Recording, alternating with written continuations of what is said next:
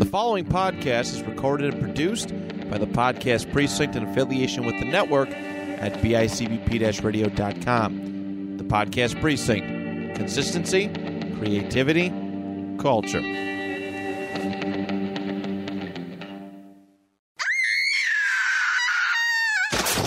Damn, that's scary. So we should probably just tell them that it was like that when we got here, right? Yeah, I think so. Because that couch is full of dick holes, and I'm not about to take the blame for it. No, not for that. I feel like you didn't do it. I mean, I don't think I did it. You've been in another part of the state Yeah, so for I the don't last think it's month possible. or so. I definitely didn't do it. No. But when we came in here today, that couch looked like a big old piece of Swiss cheese. Yeah, it's got a lot of dick holes in it. Somebody fucked it. And it wasn't either one of us. So what do you think? I'm thinking it's the ghost. I think we got a ghost in studio. Yeah. And that's a little fucked up. But here we are. Here we are. So, I'm Micah, and I'm Greg, and this is Damn, That's Scary. Scary. Yeah, we did that pretty good, actually. Yeah. That wasn't bad. No. That was okay. I mean, considering, obviously at this point in the episode, some of our more astute listeners may have noticed something's a little bit different. Yeah. And that is that Micah has been reassigned That's right. back to Buffalo Fucking right. from Reno. We are here in person, in studio, for the first time in, I don't know what, like a month? Yeah. Couple of episodes? A few episodes, yeah. So, yeah, it's good to see you. Good to see you, man. It's fucking great to be back, brother. And I have to say, you're looking good. Thank you. You're looking comfortable. You're fucking right I am. And you're looking a little bit like a pilf, I have to say. Ooh. I don't throw that out there for just anybody. Oh. So, I guess we'll talk about the elephant in the room here. Yeah, There's been a rumor going around lately. sure has. There's a little bit of a ghost in the studio. Yep. For those of you who've been listening since last week, or hopefully before that, yeah, we had a little bit of an audio anomaly that revealed that we're fucked. Oh, yeah. Pretty Yeah. fucking spooky. Let me just play that for you real quick, just so we're all on the same page here. There it is. And here it is again. Here it is again, rewound. And here it is again, slowed down, amplified. So, let me ask you, Micah, what do you think that sounds like? That sounds like a specter, a ghost, a spirit. An apparition. Ooh, Yeah. Well, a little $10 word here. That's what we're good at DTS. very nice. We got a calendar. We do Word of have the day. Word of the day today. Actually, turned out it was apparition. I cheated. I used it. Whatever. You got to use them. I suppose that's what it's there for. That's right. But yes, we do have a haunting. Last week's episode was absolutely haunted. Yes, it was. This little clip showed up, and I believe it is a message from the afterlife. Oh, yeah. Yeah. From beyond. And I know that I've read it, and I know that you've read it too. We're both very knowledgeable of the handbook for the recently deceased. Oh, yeah. It's a good read. I believe first page, number one rule in that fucking book is if you hear a voice that's not coming from anybody that's in the room with you, it's a fucking ghost. Yeah. So that's kind of what we have here at this moment.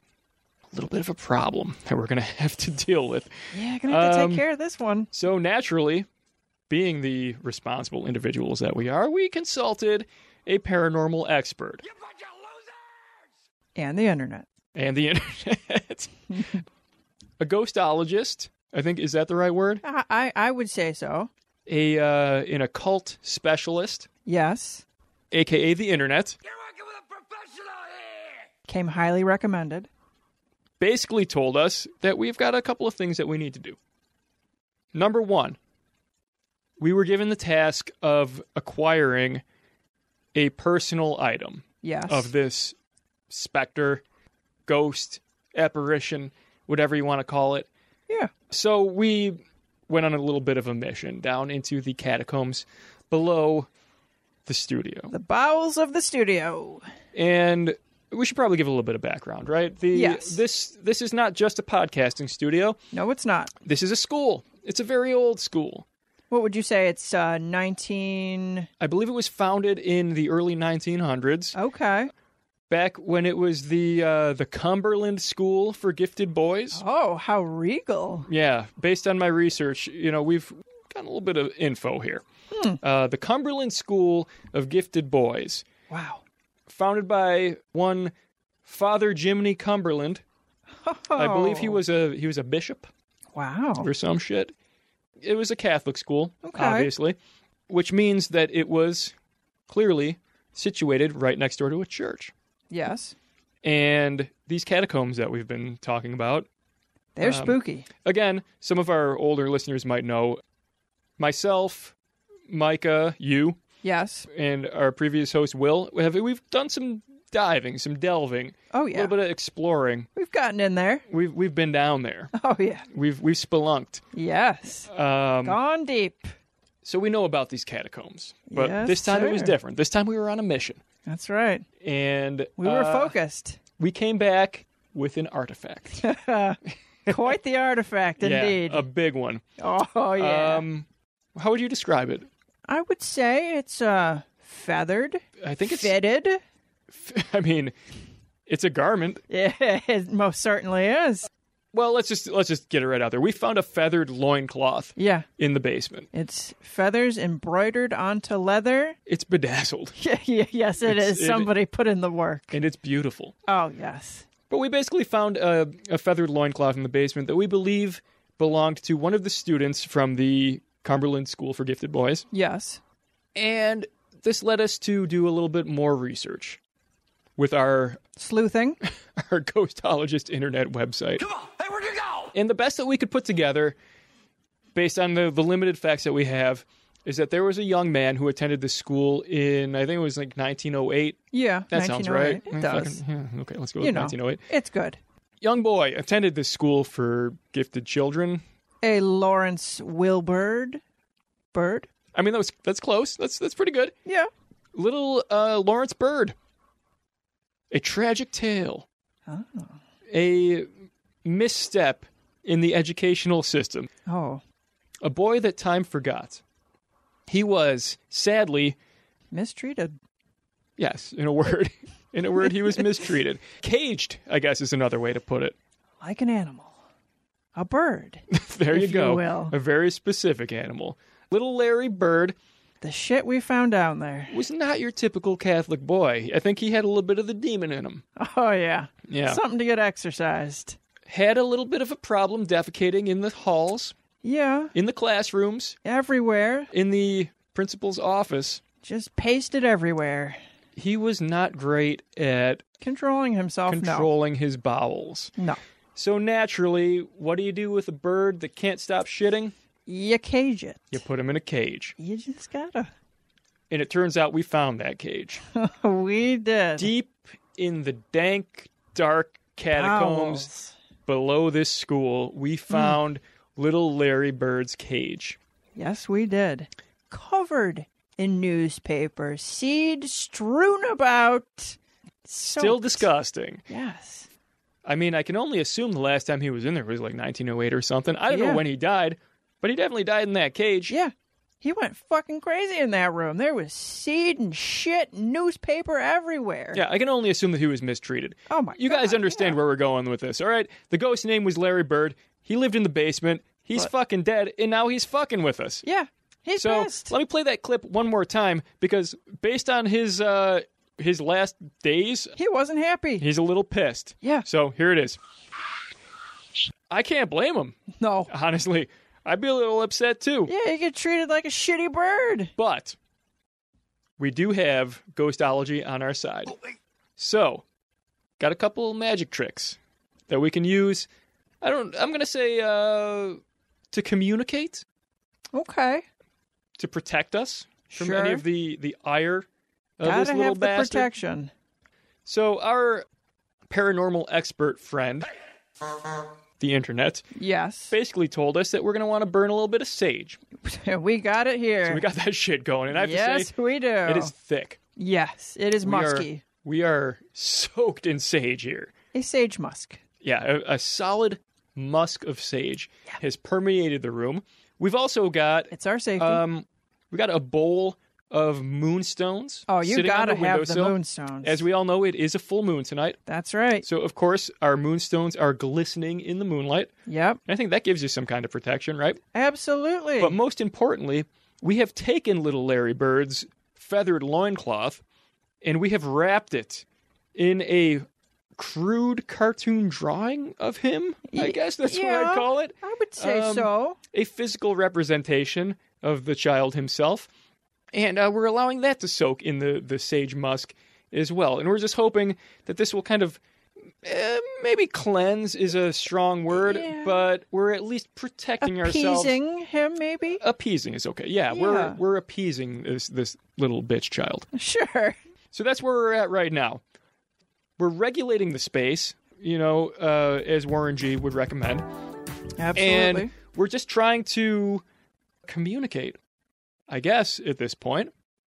And as we all know, the best way to communicate with a spook, specter, or apparition is, of course, the Ouija board. You know it. I know it.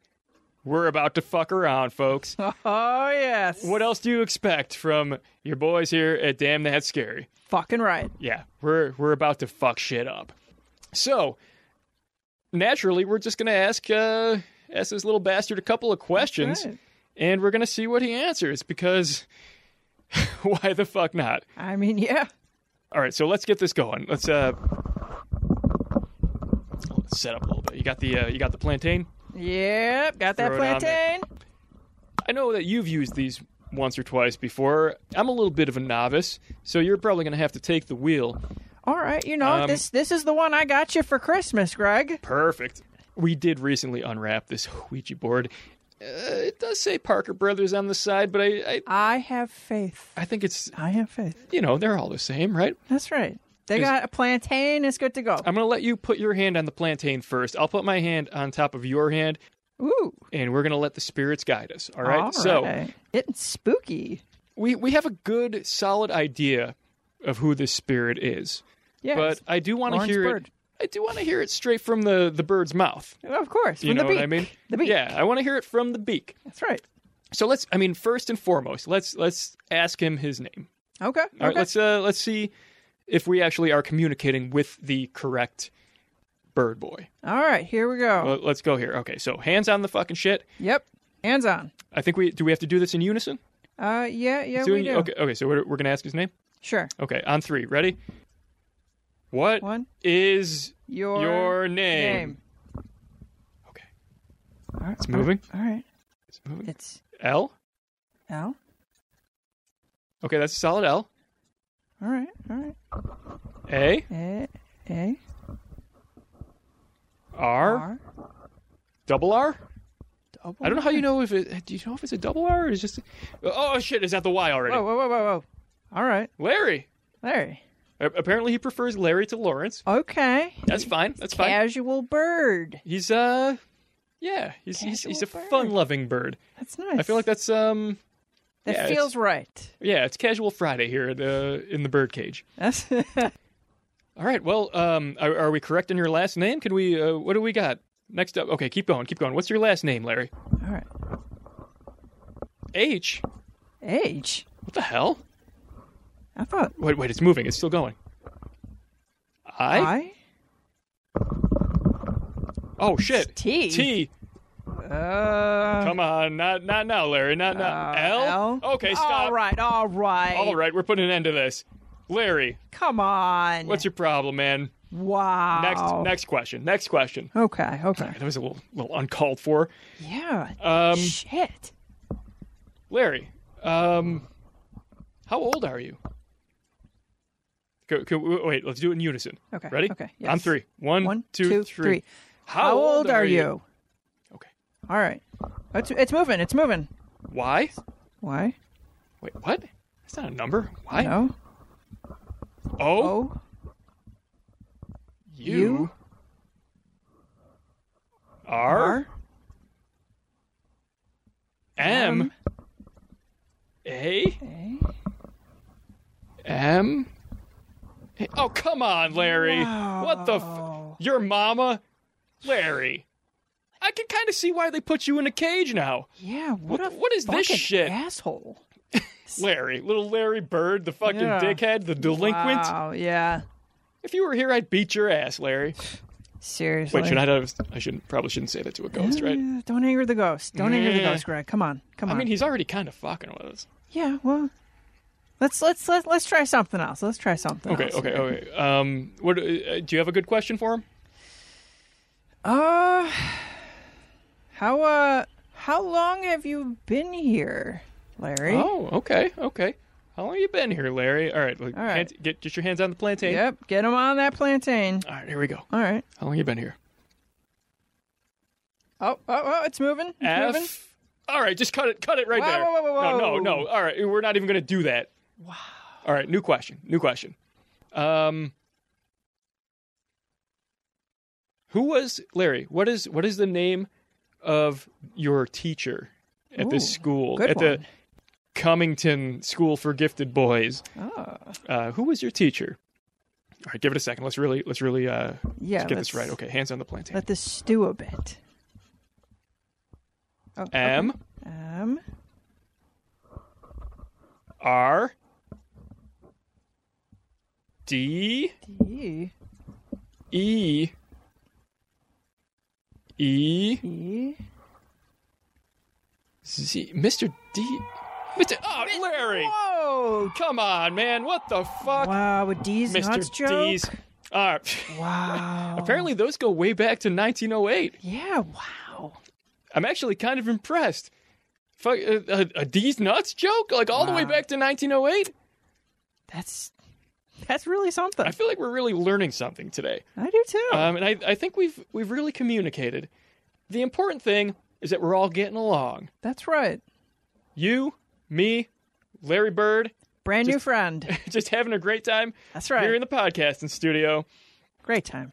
So let's move right along, all right? We'll bring Larry into the fold. Get him in here. We'll continue on to what's important on today's episode, which is that we are bringing you the first of many Damn That's Scary Revelations episodes.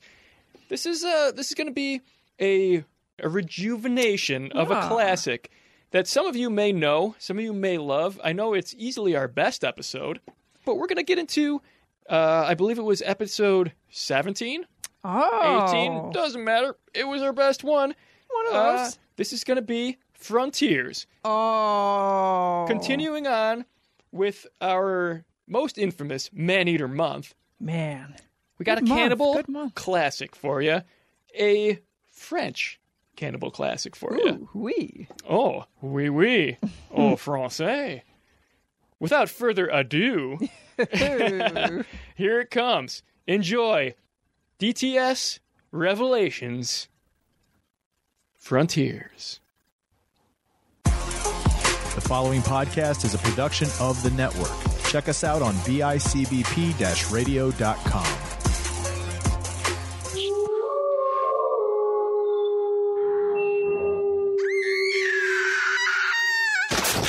Damn, that's scary. Revelations. Am I wrong, though? No, you're not. Como is Big Ben from House. Yeah. And that's not an insult. No, House is a fantastic movie. It's not an insult at all. So let's talk about Frontiers. Frontiers is a French horror film that came out in 2007. The synopsis is a gang of young criminals flee from Paris in a bid for freedom, only to find themselves ensnared by a family of Nazi cannibals intent on breeding a new Aryan race. So I have something to admit to you. What's that? I just watched this film 2 days ago. For the first time? For the first time. Woo! On your recommendation. Hey, man. Cheers. But just to mix it up, just to come at it from a different angle here, Okay. I watched it without subtitles. Foreign film. I pieced the plot together on my own. Just tried to follow it and see what's up. Fortunately, it's a genre where you can pretty much tell what's going on. But I would like to give you my impression of certain scenes and just kind of see how close I came to to what they're actually doing and what they're talking about. Let me get this straight. You watched a foreign French film that speaks in French, a language you don't understand. To be fair, I did take a year or two of French 15 or 20 years ago in school. Yeah, I don't think that's enough. Turns out it wasn't. See, my wife is the same way. She took like a few years of French, and she could pick out the French. Oh, yeah. She'll pick out a word here and there. I can get, a little bit. I can get the gist. Okay. But, I'm not getting a perfect translation here. But that's not the important part. The important part is you learned a lesson, right? And it's don't watch a foreign film without subtitles. You know what? I think I have the plot pretty well figured out, though. You think so? I think so. All right, man. Well, let's talk about it, dude. Xavier Gens wrote and directed the movie Frontiers. Now, Frontiers. Xavier Gens is also the guy that I think for our listeners, they know this movie, Hitman, based on the video game Hitman. Number 47. Yes. Number 40. I thought it was 138. He was number 138, and he just walked around and went, whoa! No, you see, we are 138. Oh, we are? Hitman works alone. Oh, okay. Yeah. Which funny story. It's this here. I had heard that.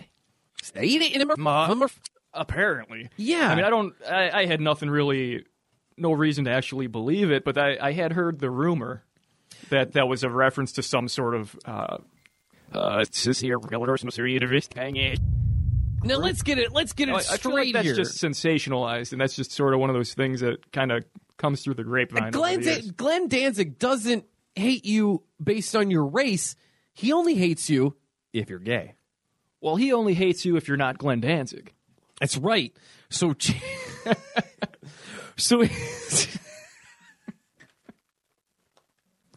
that's what I've heard. No, 138 is that you just learned this. Is that 138 were the androids from George Lucas's first film, which is called What? No. I think there's 2 1s in that title. Really? But it's the 130. Could be wrong. He talks about him. Yeah, I mean, see, that makes a lot more sense, what Yeah. you're saying. Yeah. It's dumb. That is dumb. It was so dumb. And Whoever said frankly, that to you is dumb. I don't think my hero Glenn Danzig would ever stand for that kind of thing. No. So Xavier Gens, the director and writer of Frontiers, he did the movie Hitman, and he is in ABCs of Death. His was the letter. You've seen ABCs of Death, right? Yes, sir. I'm not a fan. It didn't really. No, I think it sucked. Didn't impress me. ABCs of Death. His was X for XXL. Okay. I don't remember what that was about. I couldn't tell you. Exactly. Frontiers was supposed to be part of the 8 Films to Die For series.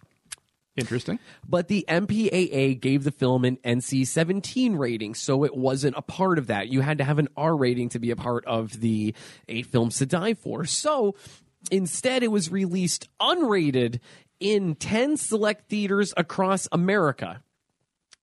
For only 1 weekend only. Now, I was very baked last night watching the movie and going over the notes and research for this. So I was doing some high math here. Okay. Which was very hard. I had to get my wife involved. And we were both just like getting really deep into it, like pulling out like PowerPoint and stuff, pulling out our calculator and stuff like that. Getting that Pythagorean theorem. It was one of those things though where like when it was all said and done, we did way too much work. Okay. In our high math. The movie grossed approximately $10,000. It was like $9,000 something, but I rounded up to $10,000, right? Well, this film wasn't necessarily designed for mass appeal. Not at all. I would have loved, back in 2007, I think I was in my 20s, mid-20s, I would have loved to have seen this movie in theaters, because this was around the time where I was like really big into Martyrs, and High Tension was actually one of my favorite movies at the time. Yes. Which is also a French horror film. And this is very much a product of its time. Absolutely. This is at the peak of the Saw franchise. Yes. And Hostel. Ooh, Gregory. That's why I love you, bud. Did you get a tingle in your balls too? I did. Hot. So the movie grossed $10,000 from those 2 nights. So work that out. That was about 500 people per night that saw the movie Frontiers. So yeah, about 500 people per night. So we're going to say about 1,000 people. And they were all French, Every single one of them were French Americans, not French Canadians, French Americans. which means that they're not great at French. No. That means they just go croissant. I would.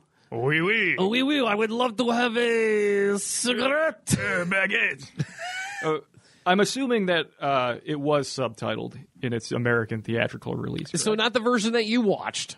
No. No. One of the things I got to give it up to this movie is that I have not found any dubbed versions of it. That might be a good thing, though. Thank God. I'm not usually a fan of the dub I hate dubbed. in most cases. The movie I talked about earlier in the episode, the Netflix movie Don't Listen, was dubbed. Ooh, Ugh, yuck city. that can go bad quick. No, not at all, man. I do not like. I mean, I would love to get a job as a dubbed voice actor and just say ridiculous shit. That would be fun. Yeah, right.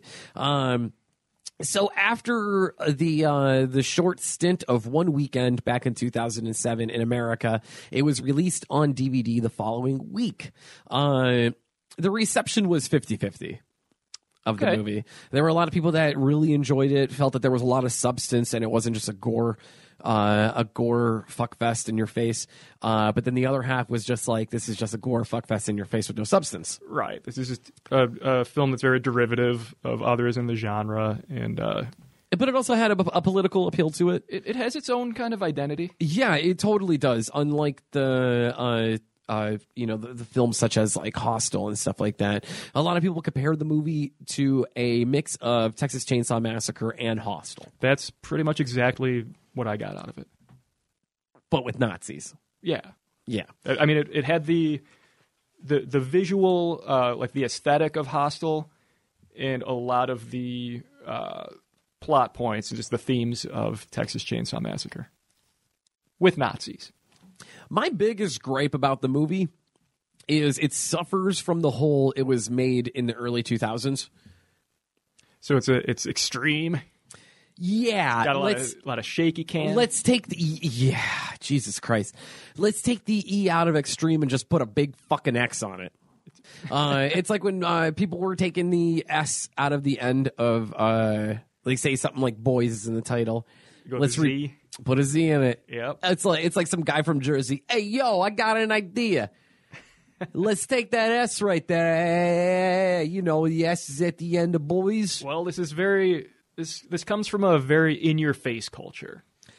I feel like there was a lot of affliction Exactly. being worn by the people working on the movie. You know when those Nazis take off their shirts, like they've got tribal tattoos. All So over many them. tribal tattoos. Yeah. I feel like one of the guys in the movie, and by one of them I mean like maybe like all of them, wore tap out. A lot of tap out. A lot of the jeans with that weird cross on the butt. Yeah. You remember those? The embroidered. Yeah. Women that wear those nowadays, I call party moms. That's apt. Yeah, it usually comes those jeans come equipped with a belt buckle, a big shiny belt buckle, and a cowboy hat. And a morning after pill. Yep. Yeah, dude, absolutely. You gotta. I mean, who needs safe sex when you got a morning after pill? That just doesn't sound like a good time, dude. We should do those sometimes. See what it's like. Yeah? Yeah, crush them up and snort them. What do you think that does for you? I don't know. It might be a good time. Who knows? Just kind of cleans the old pipes out? I'll tell you what, man. We'll do it on air next week. All right. Well, All right. if you're into it, I am. Yeah, that's how we're gonna get listeners, Greg. Of course, dude. I'm into That kind it. of attitude has never done me wrong in the past. That's right, dude. If you're gonna do it, I'm gonna do it. Yeah. So let's get into the movie, shall we? Okay. Well, can I start you off with my impression of the opening, just to kind of see if I'm on the right page here? Yeah, please. Okay, because this film starts off with sort of a political environment. Start off with a sonogram. Well, yeah, I was going to get to that. It Okay. opens up with an ultrasound shot of a fetus in utero, Yeah. which I think, correct me if I'm wrong, but I think this is referring to one of the characters we'll talk about later is pregnant. Yasmin. Okay, well, You would have caught her name if you would turn the subtitles on. I have my own names for these characters, which God damn it. we'll get into at a certain point, because in the flow of the conversation, they're speaking French quick. I'm trying to pick up, what's going on. Didn't exactly pick out the name, so I nicknamed some of these All right. main players, and just to give them. Do you know that something descriptive. the footage from this sonogram was actually Roseanne Arnold and Tom Arnold's baby? Allegedly? Allegedly. Oh, I can't wait to get some pissed off fan email from that one. you dirty dog. All right. So anyway, we start off with this this ultrasound of a fetus, which is quickly followed by a montage of civil unrest. We have rioting. We have Molotov cocktails being thrown, police brutality. There's smoke. There's fire everywhere. And we meet our two main characters running through the chaos, or more appropriately, limping through the chaos, as one of them is injured. Now, this is our main female lead, who I have nicknamed Mais oui. Mais oui. Mais oui. Mais oui. Because she is, of course, French, like most of them. May we have a cigarette? So we have Mais oui and Jacques, who are fleeing through this burning city. They are pursued by Le Gendarme. They're pursued by Le Gendarme. And what we know at this point is that Jacques has an unspecified injury to his vas deferens, which causes him to limp, and Mais oui is just kind of helping him out. I'm pretty sure it was a bullet to the stomach. Well, I don't know French. You didn't need subtitles for that. Okay, so this is our opening scene. That's what I got out of it. Yeah. Now, what all the rioting was actually during the time in France. All these riots were in Paris. They're in Paris at this time. It's kind of like a situation with the election that just recently happened here in America. Let's say if Trump was reelected, what do you think would have happened, Greg? Paris would burn. Or certain cities in America. Or much of America, yeah. Yeah, because of the I'm not going to get political, but we all know that if Trump was reelected and it wasn't Biden that won the election, I have a feeling there would have been an awful lot of riots. Hey, stop the steal, right? Yeah, man. So that's kind of what was going on there in 2000. I believe the movie was actually filmed in 2006. 06. So there was an election there. Somebody was elected to office that was kind of like a Trump type president. And I'm not getting political here. I don't give a shit what side Please you're don't. on. Yeah, the reason why is because they're both wrong. They're both assholes. Everyone on the far left is exactly the same as the far right. Far right, same as the far left. You both suck. You know, if you're a politician, you're probably at least kind of a piece of shit. You're probably diddling kids. I mean, that seems to be the trend. Yeah. Thus far. Yeah, then they take pictures of you diddling kids. So if you want to do something against that other politician, they go, hey, look, there's pictures of you diddling kids. Boom, bingo, bango. That, my friend, is politics. Now we own your ass. Own it. Yeah, I'm gonna fall into a whole thing. So let's stop. I've been drinking. Let's not do this. I've been drinking. I'm gonna go into a whole fucking thing here and not Frontiers, which is the movie we're talking He gets about. like really alt-right when he drinks. I do not. I do not. Allegedly. Allegedly, yeah, sure. No, I get really deep enough. Anyways, all right. So we have Jacques that you call them, Jacques and Mais oui. Jacques and Mais oui. And then we follow. Dude, I love the movie because after the whole riot scene, the sonogram, the riot scene, it's like seriously instant action. And of course, that we talked about earlier, it has that 2007 action shaky cam shit. Gets a little shaky, a little tough to see what's going on. Yeah, I'm not a big fan of that type of that type of filming. It holds holds like its- you described it. It's extreme.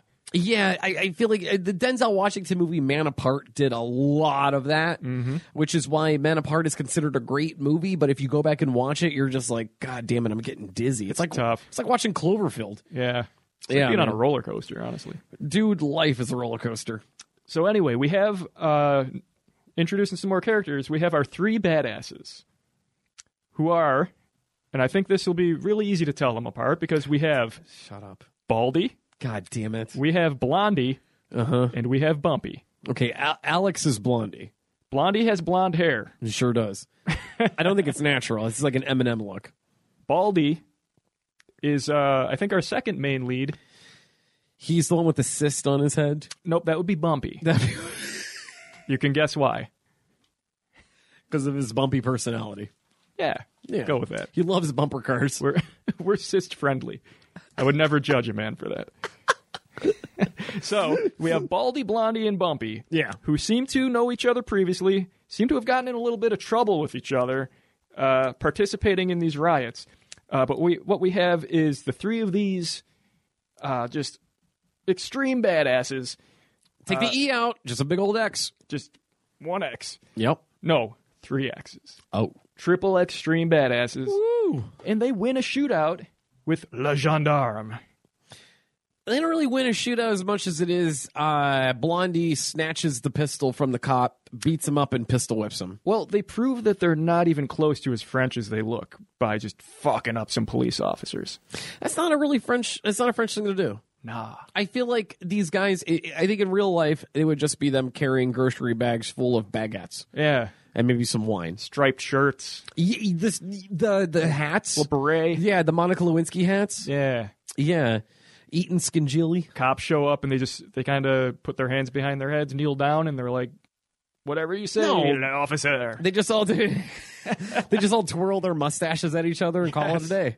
Yes. Yeah. And smoke constantly. Oh, that's all they do. They're But just smoking. they smoke with those things like Corolla DeVille has. Yeah. Yeah, or Cobblepot had, whatever. So that's my impression of France. I could be wrong. I don't think you're wrong at all. but anyway, that's not these guys. These guys are tough. Ugh. And They're ready to- basically American. They're ready to fight. Yeah. And they do fight. Oh, they do. And they win. They win. They win. Ooh wee. Oh man, I also love that none of them like each other. Because criminals that don't get along that have a crime together, it's always great for a movie. You know that's going well. You know it's going great. There's going to be no backstabbing, no issues at all. So they are criminals then. Oh, totally. They're not just a group of guys who got caught up in this riot. So what is it? Jacques and May we? Maywee, who is Yasmin, but I guess we'll call her Maywee. May we call her Yasmin? We may. That's another character. He's coming up. He's part of the Psycho family. He's Asian. I don't think so. I don't think there was a single Asian in this movie. No. No. So we get homeboy got shot in the stomach. He's on a couch in a warehouse, and it's like a rendezvous point, right? Yeah, they hide out in what I assumed was a baguette factory. A abandoned baguette factory. Yes. Yeah. They're laying low for a moment. Yeah. Wasn't there a Simpsons episode where they were putting antifreeze in the wine? I think so. Antifreeze in the wine? Yes. Yeah. Maybe this was an antifreeze factory Okay. for the wine. Is that they do that? Let's call it a baguette factory. We'll go with baguette. The baguette. So they're in an abandoned baguette factory, which is a rendezvous point, and we find out they got big old bags of money. Yes. Yeah, French money. So I was a little confused where this money came from. We all are. Okay. They never really say, I imagine during the riots, they were what we call opportunistic. They did a little bit of looting. Did a little bit of looting, but it wasn't just a TV. They happened to loot a bank? I'm guessing a bank. Yeah, because they have Blondie specifically has a large duffel bag full of cash here. They show him he just finished counting a one duffel bag, and it was $150,000 They're living large in off of these French riots. or euros, whatever they are. Francs? In francs? No, No, they're- that's German. They're euros now. Yeah, no. I feel like the currency are called croissants. 150,000 croissants. That's a lot of dough. And he had 3 other bags to go through. So these guys are living the good life. Yes. You ask me. So it's at this point where they're just like, oh shit, we got to get Jacques to a hospital. He's bleeding out. He's hurting bad. Yeah, which is Mei-Wei's brother. Oh. Yeah, you didn't pick that up. I did not pick up on that. No, your French is terrible. Yeah, it turns out, yeah. It's all right. So we get to, so they split up, right? They steal a couple of getaway cars, it seems. Yeah, they were stolen or they were planted ready for them. It was like a whole plan. Okay, so this is after Blondie shows off his big bag full of cash. What I got was that he tells his little buddy Bumpy, I know a decent whorehouse just outside of town, and I got all this cash, buddy. We're gonna go. We're gonna have the party of a lifetime. So they jump in a car together. Meanwhile, Mei-Wei and Baldy toss Jacques in the back seat of their own car, and they're going to Le Hôpital. Okay, that part's right. The first part, it was incorrect. Okay. All right, so what happened is Somehow I knew that. they're going to another city in France, out in the country. It's like a two day road trip. So they don't plan on stopping at this hotel, Okay. which is in the middle of nowhere. Yes. Outside of Paris. And they don't know that there's they don't even know it's a whorehouse. They're just like, we got to get to this other place. So is this just a random destination? It's one of for them? those. It's one of those like, we smoked a lot of weed. I'm kind of tired. This is a hotel. Let's stop at it. So it is a public lodging. Correct. This isn't just a random house that they duck into. No, it's Okay. not a random house. It was an actual business. Okay, so that makes a whole lot more And sense why they would go there. I will get to the scene where they actually sealed their fate. Oh. Yeah, I think everything would have been, for lack of a better term, kosher. Okay. But there was a scene that kind of sealed their fate. But before we get to the hotel, we have Jacques and Mei and the other driver, who's Baldy. They get to the Le Hospital. Yes. And it's the whole, like, let's just drop him off. He's going to die. Whatever. Mei-Wei kind of drags him into the hospital, trying to get him a little bit of help. They share a heartfelt goodbye. Yeah. They have a brief conversation about what I assume was escargot and Rene Descartes. You're not wrong. And Yeah, it was actually, Eventually- it was him saying, keep the baby. okay. Yeah, because she wanted to have a schmishmortion. I feel like I pieced that together from the ultrasound. Was that correct? Yeah. She's From pregnant. Roseanne Barr's ultrasound, yes. Okay, beautiful.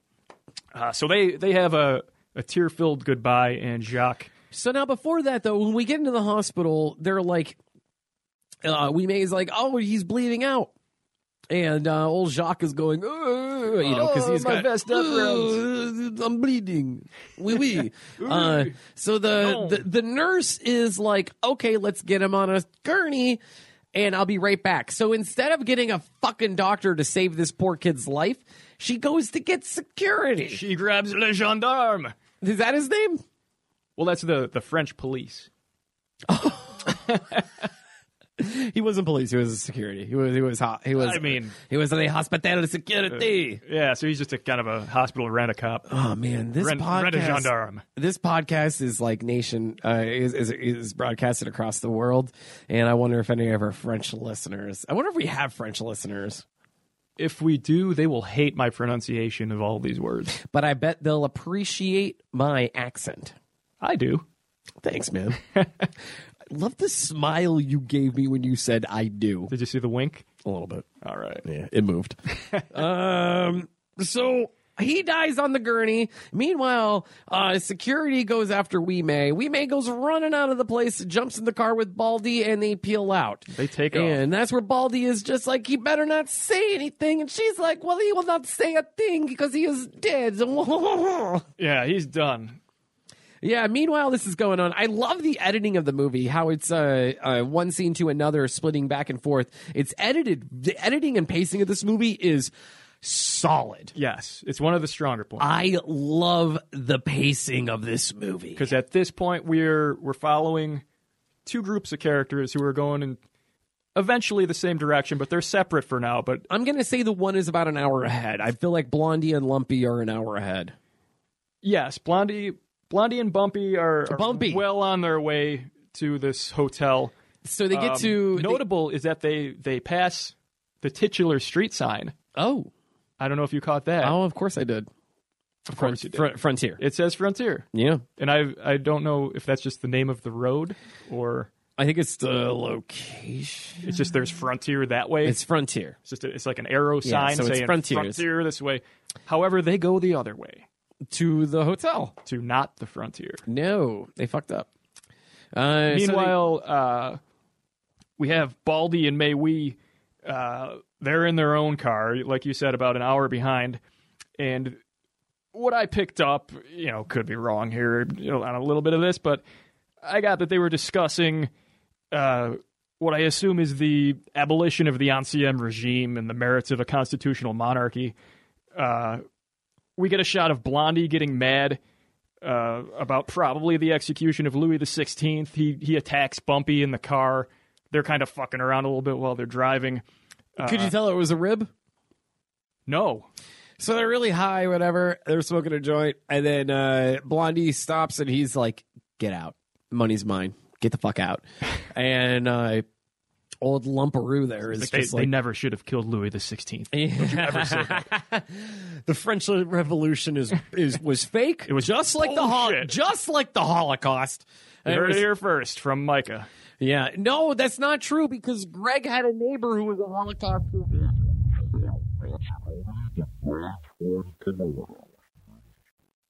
Allegedly. No, he was. He was great. You just never mind. Rest his soul. Rest his soul. Great guy. So we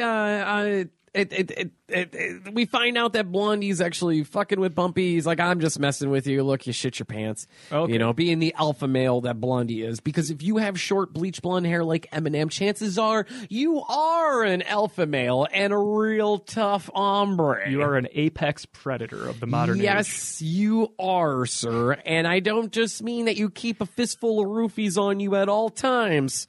I mean that you're just genuinely a tough fella. Tough fella to stay conscious around. Yeah. Well, I just get so sleepy when I hang out with Blondie. What the? So relaxing. The tone of his voice. He's like melatonin if melatonin was a person. He mixes the chalkiest drinks. The chalkiest. They always taste like Robitussin. So they get to the hotel, which is essentially just like a big fucking house. Yeah. It's almost like a B&B. Yeah, see, Good old bed and breakfast. I did not get that this was a hotel. I thought they were just at a random house. They decided to detour. They're like, we got to lay low. This place looks good. Let's run in and introduce ourselves. Well, if you would have watched the version that I watched, you would have read that it was, in fact, a hotel. And right off the bat, we have... do you have the names for the two women? Would you like to hear them? I would love to. Let me see if you can guess which one is which. All right.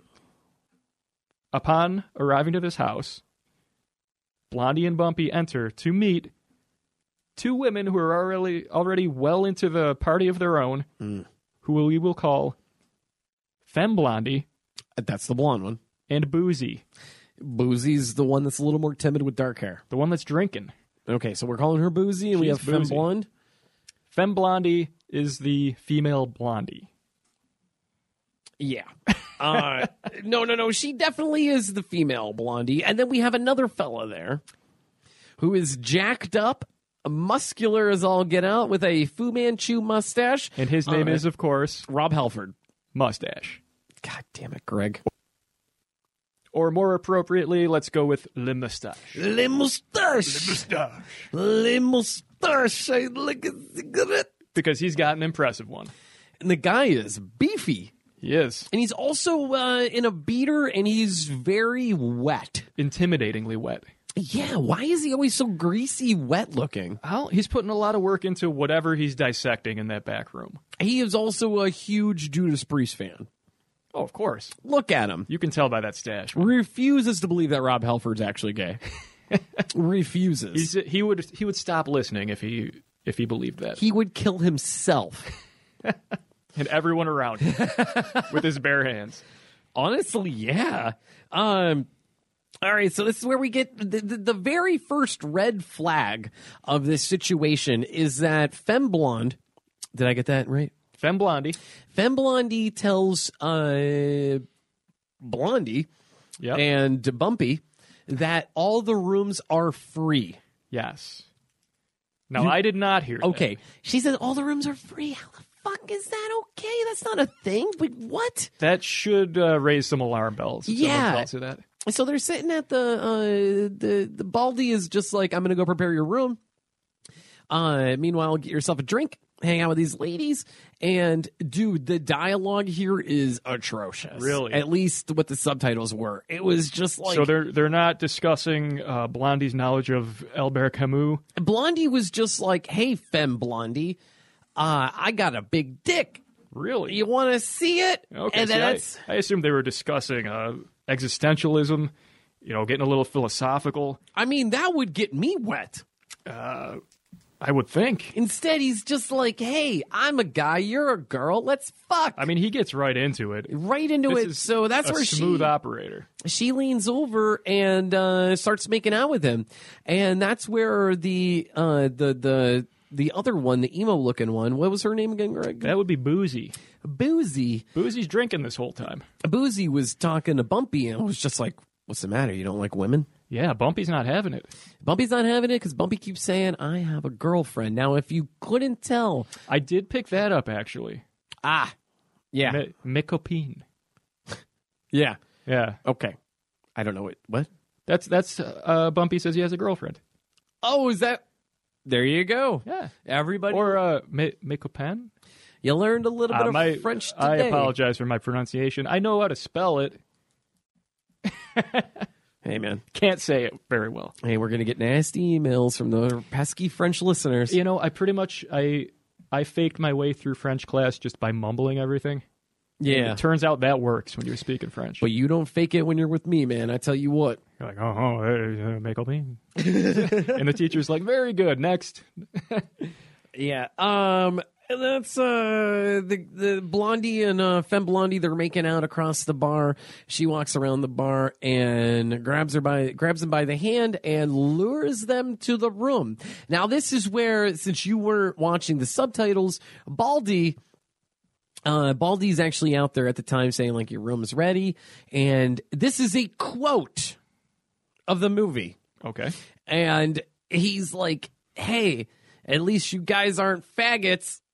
Oh, you're talking about Mustache. Mustache, sorry. Mustache is just like, hey, at least you guys aren't. I said it once, and that's all I'm going to do.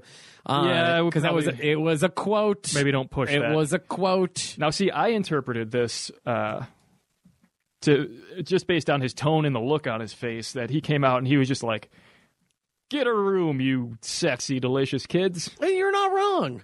I had no idea he was being way more offensive about it. He was very happy that they weren't gay. Although he does look like a Village People and he takes recruit. a moment to just eye fuck the shit out of Bumpy for what feels like 10 minutes. Oh, he even did the whole like fingers up to the mouth and went, yeah, he's licking his lips, he's winking both eyes in sequence. Oh, he's thrusting. Yeah, he's squeezing his own ass just slowly. There's one part he goes up to like a beam coming down from the ceiling and starts strip teasing on it and starts dry humping. Sliding up and down. Up and down. Crisco's it. The great thing is Bumpy does not change his facial expression through this whole ordeal. That's what we call good acting, Greg. Yes. He might be the best actor in this film. He's certainly the bumpiest. He is. Hey, we're going to be in this movie here. Maybe I should get that cyst removed on my head. The director was just like, Jens was just like, don't you fucking dare. Do you think they told him he had to play a skinhead, but they shaved his head like the first day of shooting? And they were like, oh, we have a situation here, buddy. Whoa. It's a good thing we cast you for the part of Bumpy, because this kind of works. Well, he uses it to match the bumps on his testicles, and that's where the barber was like, I think you should get that looked at. You should get it biopsied, my friend. And we recommend that you do. All right, so we get up to the room, and it's a very, very awkward sex scene. Now, you didn't have the subtitles on, but Blondie was telling Femme Blondie, I'm going to give it to you real good. I'm the best that you're ever going to have, stuff like that, which is weird because there's actually guys that say shit like that. Yeah. That's so weird. Why would you say that to a girl? Can't imagine saying that and taking yourself seriously. Like, I know a guy that went up to a girl and was just like, "What's up? I got porn dick." Odd, Yeah. but maybe it's true. And that guy was me. Oh. No, it was somebody I knew actually went up to a girl at this bar in Erie and was like, "What's up, babe?" And they're talking whatever, and it's not going well. And he just goes, "Yeah, well, I got porn dick." I hate that guy. We're not friends anymore. See, I tend to take a way more slapstick approach to sexual encounters. Yes, say, guess what? You're going to have a real bad time if you have sex with me. I'm taking pratfalls. I'm tripping over things. Pie in the face. It's a great time. Real Three Stooges over here. Just Yeah. a one-man Three Stooges. Whoop, whoop, whoop, whoop. Yeah, you poke yourself in the eyes. It's a good... Women like a funny man. I've heard it called the brown eye, sure. So that sex scene was really awkward, and the whole time that Boozy was trying to get on Bumpy, he's saying, "No, I have a girlfriend, get off of me." He is not into this sweaty, stinky French orgy that they're having. Not at all. So I think at one point there's a phone call from We Me. We got And- May Wee calling up. She's still in the car with Baldy. Yeah, and they give them they text the address to where they're staying at, and then so they're still not at the hotel yet. They're still driving. They are behind. But you know- Blondie's just saying, hey guys, come on over. This is great. We've got everything here. We got creme brulee. We got croissants. We got sex with Femme Blondie. I already had sex with this German chick. It's He's like, great. Bumpy's not so into it, but maybe you guys can come over and kind of keep this party alive. Lighten the mood a little bit. Maybe if they see that it's more than just me doing it, maybe Bumpy will jump in. Maybe he'll pop. Maybe he'll stop filming things and actually get involved. Yeah, he does have that camera filming stuff. Yeah, it's kind of a weird choice. Little weird to film like, "Hey guys, this is the crime we did. Hey, this is us on the run. Hey, this is Considering us having illegal sex." His whole excuse is I can't do this. I have Mikopin. But Yeah, but it's fine if I film it. totally Yeah, I fine was- if you film it.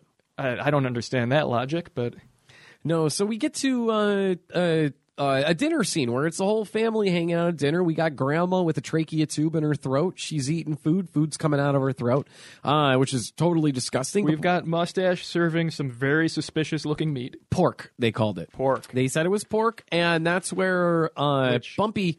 That was an easy one because pork in French, le porc.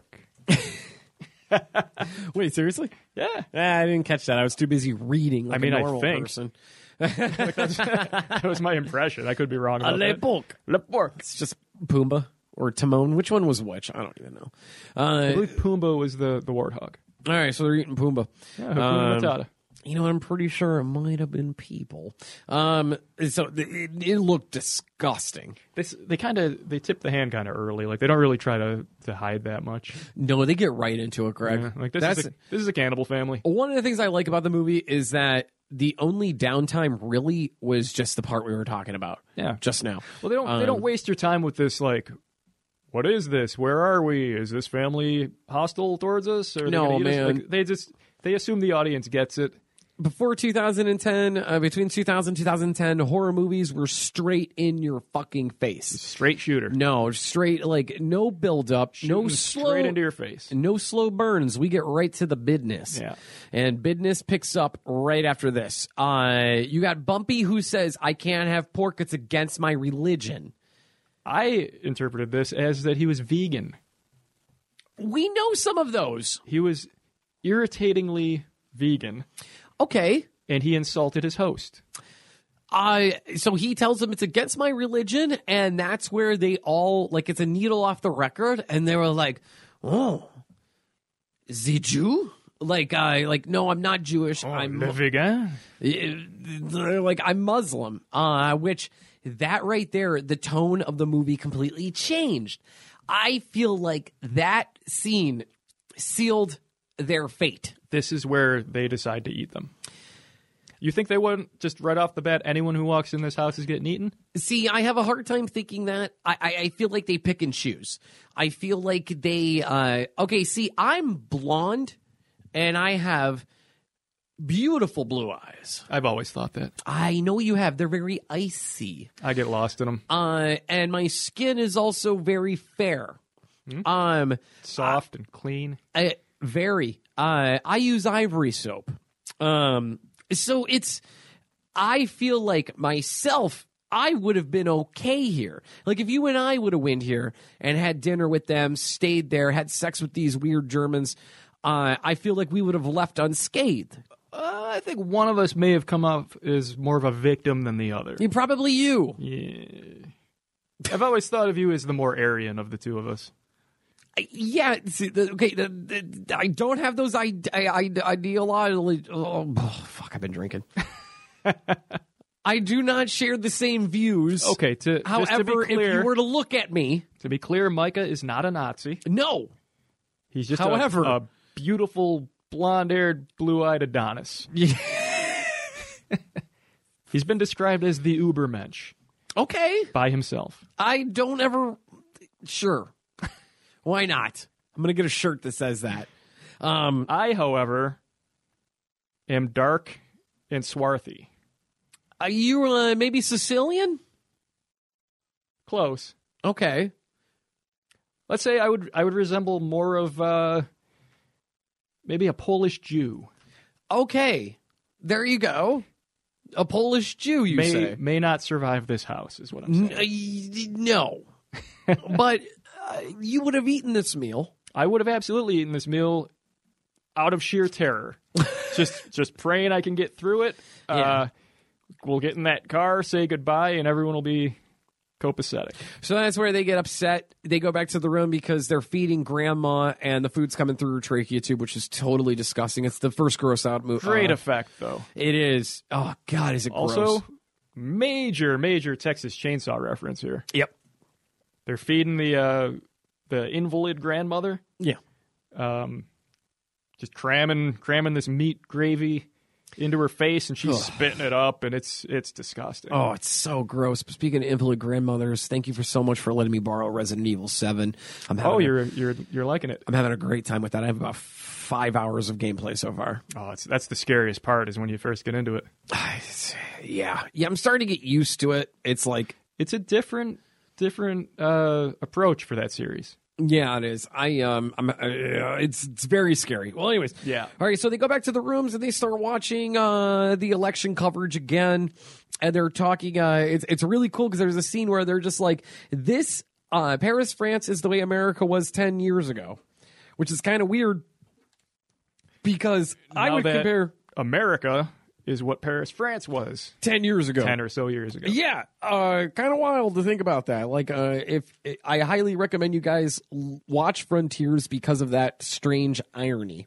Just an odd political coincidence. A little bit. So they're hanging out there, the two of them, Bumpy and Blondie, and the next thing you know, who comes barging in the room? Boom! We've got Eyeball Carl. Eyeball Carl. His name is actually Carl. Okay, so I was right about that. Yeah. I'm pretty sure I heard them throw that around. So he is Eyeball Carl because he has noticeably just round, buggy eyes. He's like Leon the Professional. Yeah, a little bit. He's got that kind but of instead of the tired look, it's more like Mr. Bean. It's more like the jacked up Nazi psycho look. See, I consider him a jacked up Rowan Atkinson, a muscular Mr. Bean. Sure. Yeah, that's what I look. And I look at him, I'm like, man, this guy looks like Rowan Atkinson. Point being, his eyes are buggy. They're popping out of his head, They're Steve popping. Buscemi style. So this is Eyeball Carl, and he is. I'm not sure if he's a legitimate member of Le Gendarme. I think it's the same thing as the Texas Chainsaw Massacre remake, where he just kind of owns a uniform. Where he owns a uniform and uses that kind of to intimidate. Sure. So Eyeball Carl is our faux cop. Yes, our faux Nazi cop, and he pops in and he says, "Hey, you're those badasses who started that riot in Paris or wherever." So he's mad. He pulls a gun. Okay, so here's what actually happened. Okay. He's saying, he does the whole, like, where are you guys from? They're, like, from Paris. They're like, oh, you're the scum in the riots. What are you doing here kind of thing. Okay. You fucked my sister. Oh. Yeah, and then, no, at first he's just like, they're treating it like it's a whorehouse, right? Yeah. So the guy's like, no, she came on to me. And he's like, oh, you calling my sister a whore? And then, interestingly enough, he asks kind of how it was. How did you catch that? Because of your French background? That's just one of the few things I was able to discern. Yeah. He said, did you come? Yeah. And the guy's like, what? He's like, did my sister make you come? Did you come see, come saw? And the guy is like, yeah, whatever. And he's asking to look. What? Maybe what? I don't know. So he's like, sure, why not? She's a whore. Why not? So that's kind of what happened. I know that's a response I usually enjoy. Did you come? Why not? Why not? Heard it more times than I care to admit. My wife said, did you come yet? Sure, why not? Okay. Why? Yeah, I guess. I just opened up a mail packet on her back and I dipped my ham sandwich in it. Why do you keep asking me that, Carl? Yeah. My wife's name is Carl. So, that's where Blondie is just like, sure. Carl's like, hey, I gotta check your bags. He's like, yeah, sure, the bags are over here. Boom! Right in the face, big sucker punch. Bam! Pow! Right in the kisser. Right in the kisser. So they go running downstairs, only to encounter. We got Mustache. Mustache was lurking. And he fucks Blondie up with awesome scene. I can only assume that that's a golf club. It's like a thin pipe. Sure, if you're a Polish golf club, dude, it was a bar. Yeah, it was like a lead pipe, big old pull-out. Yeah, club. Scott Steiner just swinging his lead pipe around circa '99 WCW, and beats the piss out of Blondie there. And after beating the holy hell out of him, Carl is pointing the gun at Bumpy, and Bumpy, in a rare show of just Bumpy courage. Terrorism. Yeah. Bumpy terrorizes Carl by stabbing him, I think, with scissors. Yeah, he jumps. He like spider monkeys him, jumps on his back. Yeah. So Mustache goes into the other room to prepare something. Possibly, I don't know. Yeah, for whatever reason, he just kind of dips. He's like, I have to have a cigarette. And listen to his Judas Priest album. And meanwhile, Bumpy jumps on Carl's back and just starts spider monkey stabbing him with these tiny scissors. Doesn't stab him in the fleshiest part of the body, which is the neck. Why the hell wouldn't you go for the neck if you got scissors? Instead, he's hitting him in the back. Shoulder blade. Shoulder blades. You could survive that. I mean, I'm willing to believe that he doesn't know how to stab. Well, he's doing a fine job. He's just hitting him in the wrong place. I mean, I'm not sure I know how to stab. I can assume that there's vulnerable parts, but I would think the average citizen, when put in this position, probably is just going you know crazy. Who knew how to stab were those old videos online by a gentleman by the name of Captain Stabbin'. Oh. He'll take you out on a boat. Man on a boat. Man on a boat with the goal. That's some classic internet reference. That right is there. classic. If you know who old Greg is, you know Captain Stabbin'. Exactly. Yeah. So I really hope some of our male listeners caught that reference that are our age. Anything goes on international waters. He kind of based his entire career around that. It was the first casting couch. Casting boat. Yeah. Because of the implications. The dinghy. Yeah. So then we have Mustache comes back, right? Yeah, well, now after stabbing Carl, they're all frantic. They're fighting. Somewhere in the mix, Blondie gets his fingers shot off. By, my God! Carl shoots him. He just blasts him, and his fingers. He loses two of his index and middle finger. Luckily, he blocked the bullet to his face with his hand. He says those fingers were tainted by your activities with my sister earlier. They gotta go. Yeah, he said, "Good luck bowling now, you fuck." Yeah, he just blows them off. Blasts them right off, so that they run out. They manage to escape. Yeah, to the car. They're driving, but who's on the pursuit? You got Mustache. You got Mustache. Right on their tail. Kentucky Derby style. And he is angry. He is so pissed. Yeah, he's listening to Painkiller. He's like, here comes the painkiller. And just drives him off the road. Falls down into a bridge. Off a bridge, but Mustache doesn't go down and check on him. He's just like, their car flips over, lands on the roof at the bottom of maybe, I gotta say, at least a 20 to 30 foot drop. That would kill you. And they are definitely dead. At this Totally point. dead, but Definitely dead. they're not dead. So meanwhile, we get who are the other two that show up? Maywee and Baldy show up. to the Maywee and house. Baldy show up. Now they're a couple.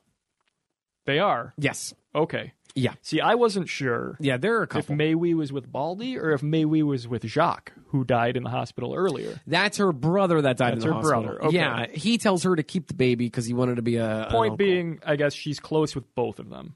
both of them. So this wasn't a budding romance with Baldy. No, This was an ongoing romance with Baldy. we. Okay, and he's the father of her unborn child?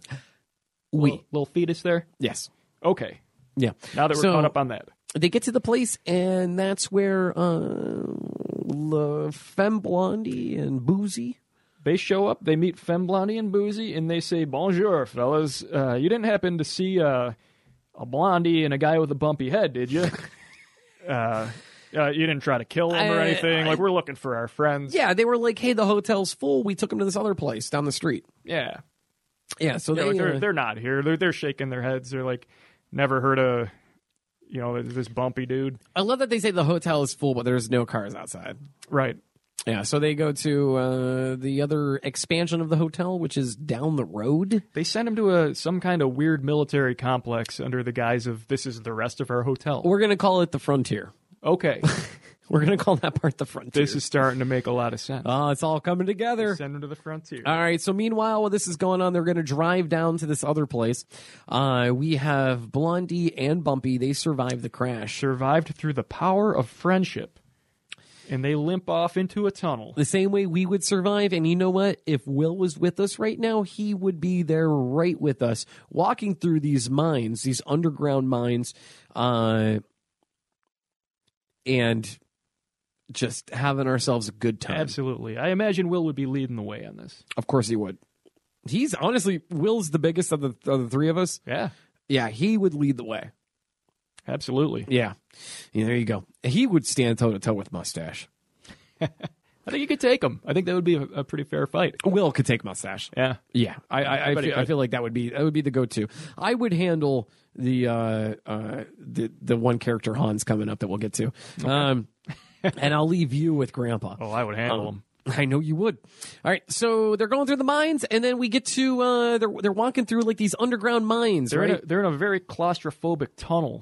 That's where they crawling. get to. Dude, this tunnel scene fucked me up. Anyone who has any sort of claustrophobia would be freaking out at This is the part of it where I would compare it to The Descent. Yes, very much. Yeah. Very much. They're one after the other crawling through this tight tunnel. It's so tight that Blondie over here is just like, oh, I'm stuck.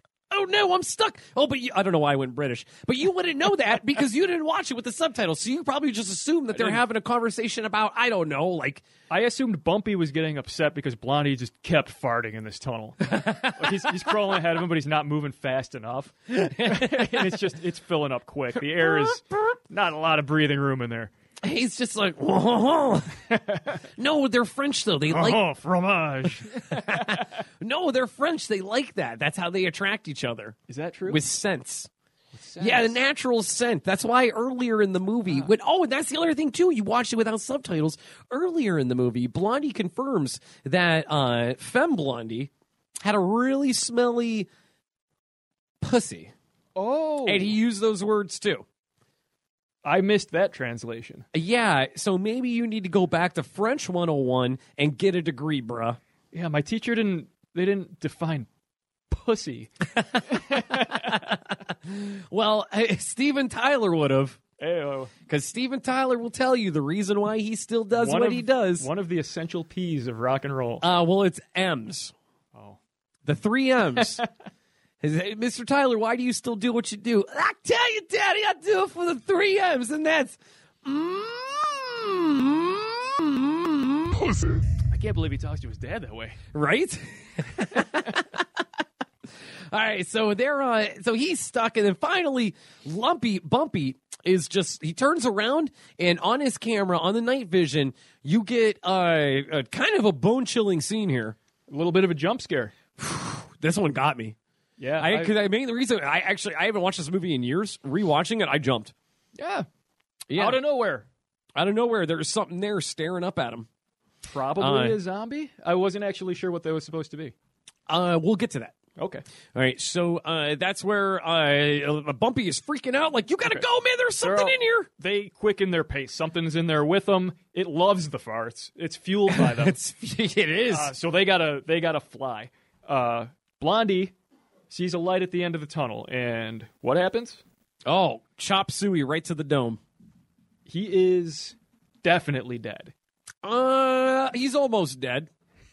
He got a nice solid whop into the head. You don't know what it is. It happened. The effect is great. He's got a nice streak of red dye right through that blonde job. It's just a quick flash and then blood pouring out of his dome. Yes. And that is cool. And then you find out it's actually retired professional boxer Butterbean.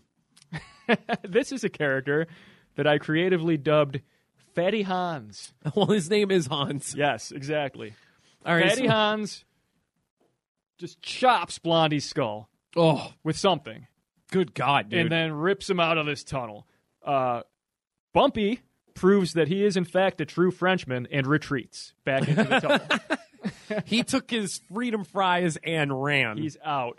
Remember back when, after 9/11, when the French were like, we do not want to get involved, and every patriot America, they were dumping their French wine down the toilet. Every genius in this country was like, send that statue back. Yeah. Get freedom, get Lady Liberty out of here. It came from the French. Freedom fries. Yeah, we ain't calling them French fries, no French toast. That's freedom toast. Bitch, get me some freedom toast. You make me some freedom toast. Like, here's your wife with the black eye comes by with your French toast. I gave my sister a big old freedom kiss this morning. My cousin. But I just remember like watching like a really high end restaurant in New York City, and the guy's like, "Yeah, we're gonna get this French shit out of here," and he's like popping open like $300 bottles of wine, pouring them down the shitter. Yeah, and it's like, dude, what are you doing? It was a nationwide foutoir to the French. And it lasted.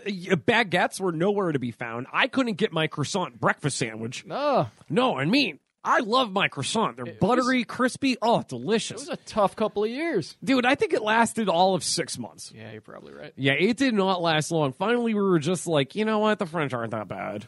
Like, they're fine. They're fine. They're women where they got the hairiest armpits, but damn it, are they attractive? Yeah, not those Canadian French, though. No. Fuck them. They can go straight to hell. Straight to hell. Oh, we love you. Quebecers. We love you. No. I love the Quebecs. Quebecois. The Quebecois. All right, where are we at here, Tiger? We got Fatty Hans pulling Blondie out of a tunnel with a massive head wound. Yanking him out, and then, of course, like we said, Bumpy retreated. Yep. So now we've got Baldy, Maywee, Boozy, and Femblon. They have traveled to the new frontier. The other house. The other compound, where they meet a young pregnant girl who I have dubbed Mousy. That's very close. Yes. What's her name? Melsois. Le Massois. Le Massois. That is actually Hans's child bride.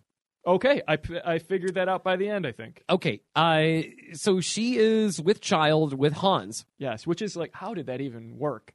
What's the physics of that? Because Hans is a literal sphere of a man. He's very circular. I think Hans gets on his back, and she picks up the panis. I mean, this girl is 4'2". She knows tiny. She can work her way around that ball. She's just figuring it out, huh? She's, man, you got to learn, right? You just get in there, you find what you find, and make it happen. Sure.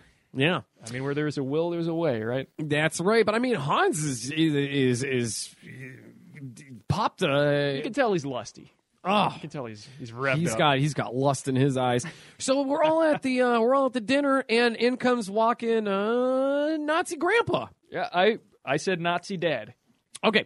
Yeah, his character in the movie is Father. They all refer him to Father. Okay. I don't know the actor's name, but he is definitely the best part of the movie. He's great. Oh, he's awesome. Even in a language I don't understand. So this is where they I kind could of feel it. Yeah, they kind of explain that Father settled here after the war. Okay. WW2, he retreated and settled here in the frontier, opened up his little hotel, and started this family, this weird inbred family, this weird Texas Chainsaw Massacre Nazi family. You know, this is right around the time that our hero Mei Wei notices that this house looks a whole lot like Hitler's house.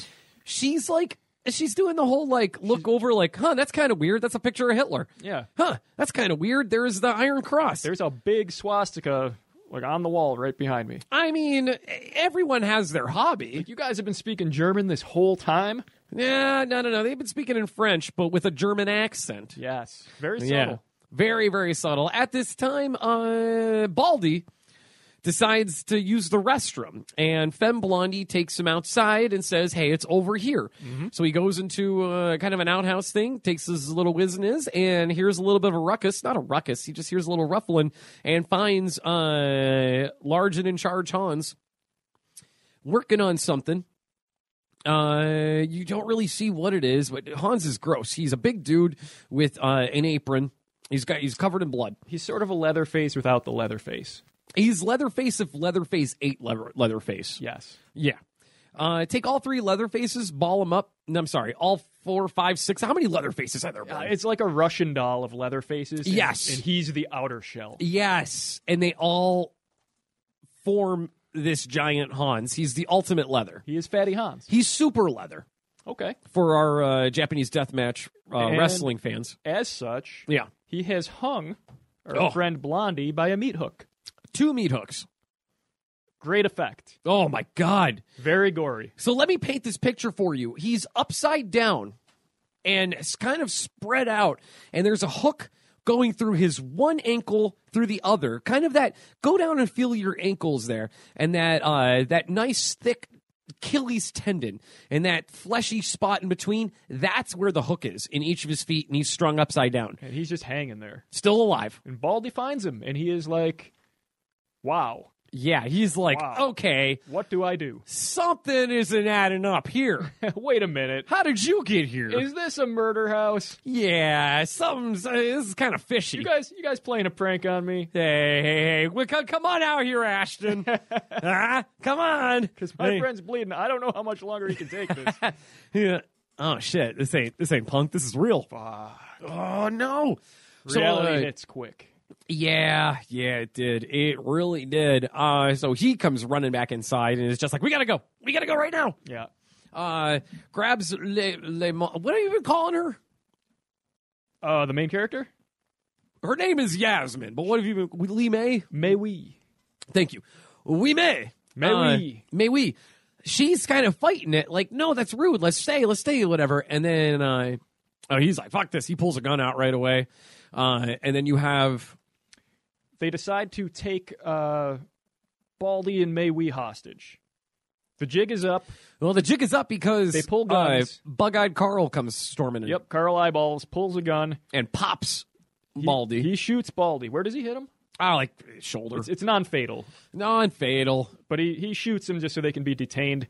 Fatty Carl comes in with some big old chains. Pistol whips. And they're on their way to a pig pen. Oh, man, that's brutal. Yeah. Yeah, that is brutal. So they're chained up by their necks, dragged by Hans in the pig pen. Hans tells Mousy to bleed Blondie out. Yes. Which she reluctantly... This scene kind of bothered me. She has a little bit of a moment.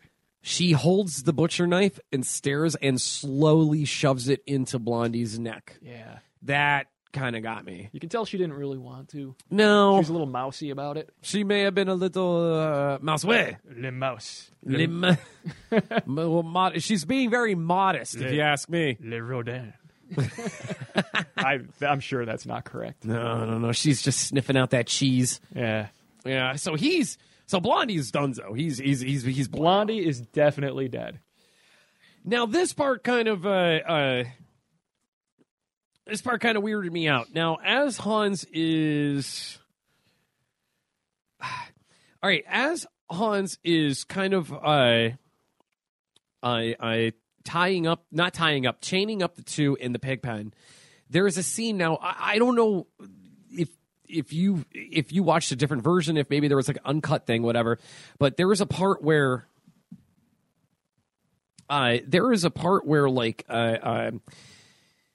he leans over and is going shh shh shh with his finger, and kind of reaches down and grabs her.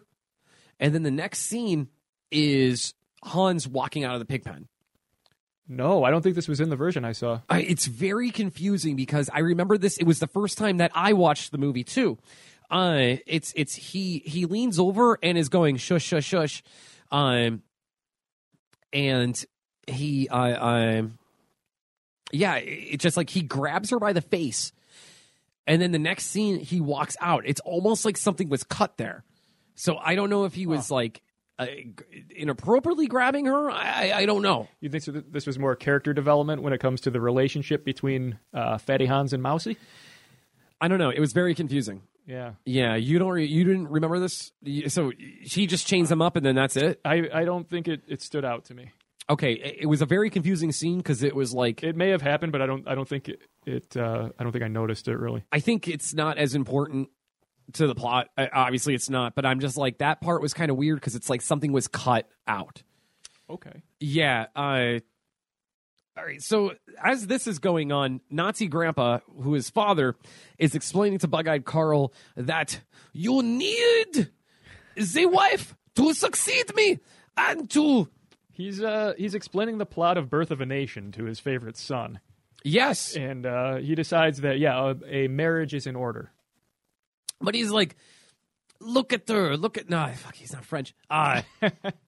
He's like, and look at her hair. Look at her eyes. It is not the perfect race, but we must make do. Yeah. And he's like, it's about time you consummate. Yeah, so you need to make some babies to keep this family going, and you will succeed me. The bloodline. You're gonna be the next Mein Führer. Whatever father was. I imagine he was like a general or something. The Nazis are all about that shit. Nazis are, real quick, man, Nazis are big nerds. Yeah, they're dumb. They're just nerds. They're in the nerd shit. They're into cosplay. Yeah. Nazis do have the best uniforms. Sure. But I feel like they put some time into that. Yeah, but that's like a nerdy thing to me. Like, it's super nerdy with their symbolism, their nerdy fucking cosplay costumes. Well, it's a lot of pride. Their weird rankings. I don't think it's. Yeah, I guess, dude. I don't know. I think they're a little misled. They're focusing on the wrong things. Yo, let's talk about Bumpy. So Bumpy's dealing in the sewer. He's dealing with these feral kids. He's having a sewer adventure. And at this point in his adventure, he finds a hidden room full of non-Aryan bodies. And, he kind of weaves his way through these hanging bodies. They're in bags. They're on meat hooks. This room was a refrigerator. Yeah. A big, giant walk-in fridge. Biggest walk-in fridge I've ever seen since Predator 2. Yeah, these are all the victims. These are all the past victims of this Nazi murder family. I don't have a lot of gripes about this movie. This is actually one of them. There's a scene earlier where they take their cell phones and they drop them in this drawer with, like, so many other cell phones and passports and shit. It implies that they've been doing this for a while. There's a lot of past victims. Now, I understand maybe the time before cell phones, people going missing, not being able to track. It's a lot harder to do that now, especially if you're going to keep their fucking cell phone. Right. Like, those things are traced. This is pre-smartphone. So there isn't going to be like GPS on it, but I feel like there's still a way I to. think you can triangulate if you really want to. And also the whole like, hey, these people, this family, they were going this way. Stop there and like question them. Well, when it comes to our badass trio of Baldy, Blondie, and Bumpy, yeah, I'm not so sure they have any concerned family members really looking for them. But I'm sure there were people before them. Gotta be someone. Yeah, and that room of all the victims, these hanging people, meat, if you will. Dude, there were like 30 people hanging in there. Quite a few. And I'm guessing, and these are just the ones they haven't eaten. Yeah, this is like their jerky fridge. Yeah. Yeah, like we got to turn him into jerky. But anyway, Bumpy comes to the end of the line, Oh. and we get our next jump scare. Now, this part didn't make any sense to me. Yeah. Is this this is a woman hanging on a meat hook. As soon as Bumpy approaches her, she just kind of opens her eyes. She has white pupils, is she supposed to be undead or a zombie? Or I'm going to say reflex, almost dead, or supernatural? or she's turning into a White Walker. Oh, The white eyes. a revelation indeed. Yeah, so what I think that Game of Thrones and Frontiers have a shared universe. Okay. Mm-hmm. So you think the White Walkers were National Socialists? Clearly. Okay. Yeah, they have a Nazi mentality. Pulling dragons out from the bottom of a lake, Mm-hmm. breaking walls. That's what they did. I'm trying to think of what else the White Walkers did. Going after that raven, the three-eyed raven. Getting assassinated by 10-year-old girls. We could get into that. Game of Thrones really kind of fell apart at the end. Yeah, that's what we're getting at here. Yeah, and then we have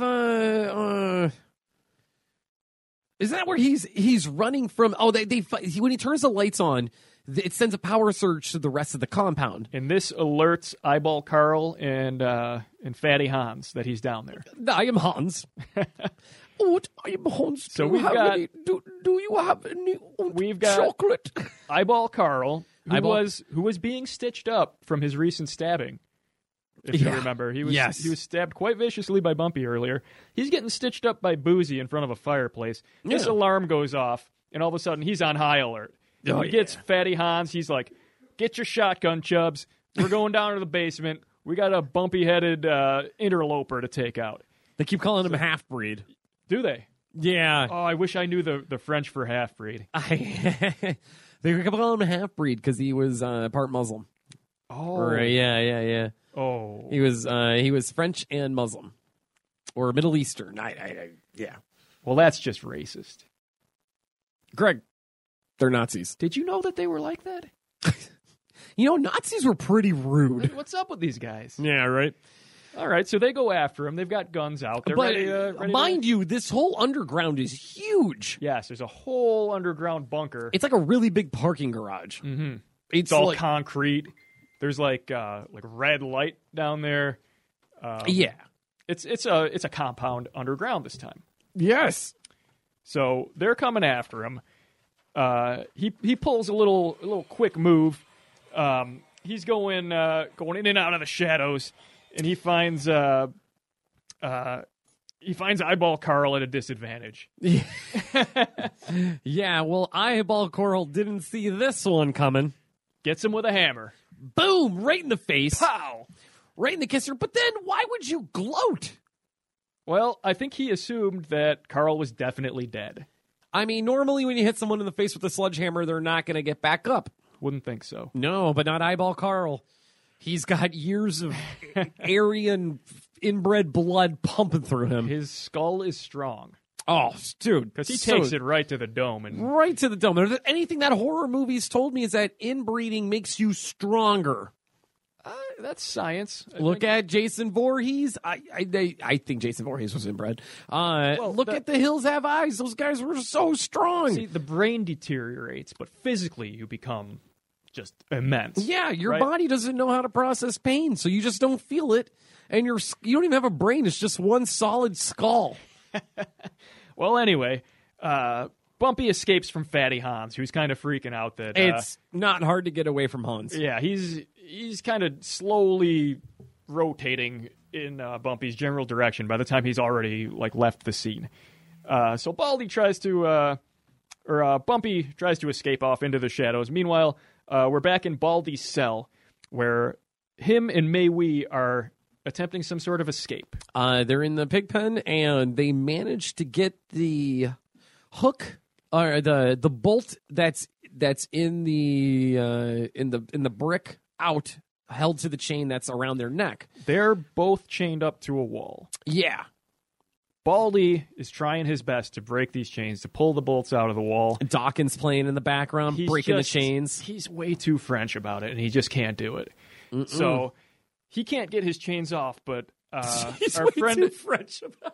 Our friend Mei Wei managed to pull hers off, and she's out of the chains, but still in the cell. Well, she has enough. She has like the strength of 2 people. Isn't that what pregnant people get? They get like extra strong. That makes a lot of sense. Yeah, because it's like, the whole like, no, I'm eating for 2. It's like, I have the strength of 2 people. But she's got that baby strength. Inside. Yeah, baby strength, man. That's the same equivalent as old man strength. And if old man strength taught me one thing, you could rip a chain out of a wall. I believe it. Yeah. All right, so she uses the power of her unborn baby to just tear this chain off. She's out, but then she has the dilemma, how do I get out of this cell? Now, there is only one solution. Uh-huh. And she embraces it. You got to dig through shit. Underneath the cell door, she notices it's a little sloppy.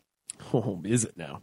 Just sloppy enough that she can slide through maybe 6 or 8 inches of just solid pig shit and get under that door. Now, right before that happened, she's digging out with her hands, and it's just pig shit. It's shit. It's wet pig shit. There are pigs right on the other side of the door actively shitting. Yes. She's fighting just a deluge The of pigs, shit. the pigs are British. They come by, they're like, Oh, you think you can dig? I show you, Frenchie. Oi, The Beatles were very good. oi. What did the French have? All you need is love. What? What? I want to hold your hand. I am the walrus. No, I am the walrus. No, oh, you walrus. Go, go, go, go. The other pig's like, help! One nation, one. All right, she's like, all right, guys, all right. Let's calm down But here.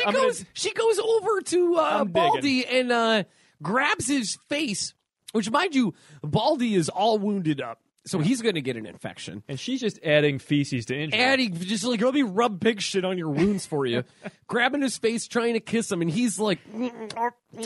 He's pretty reluctant about it. Yeah, it's like the whole, like kissing a girl after a blowjob. You're like... Yeah, he's like, I know we may never see each other again. I'm probably going to die, but you got shit all over Yeah, you. this, like... Or in the French, merde. Oh, no, they like that, though. It's the scent. The French like that? No, the Germans like that. Oh, that's Scheiße. Yeah. Yeah, that's why they threw him in the pig pen. Maybe that's like marinating their meat. Just throwing them in a puddle of shit. Ah, man, how many cultures have we offended today? At least 3 or 4, I think. Yeah. Yeah, well, mind you that I am some of these cultures, so that's... Well, I'm at least one of them. Yeah. You're so I'm so multicultural. very multi. You're like a mixing pot over there. I'm nothing if not multicultural. And if there's one thing I know about us is that we are 2 melting pots. Yeah. Yeah. Yeah, we melt. Do I? We melt. Yeah, dude. We're good. Mm-hmm. So we got, she finally holds her breath, gets underneath this puddle, and makes a run for it.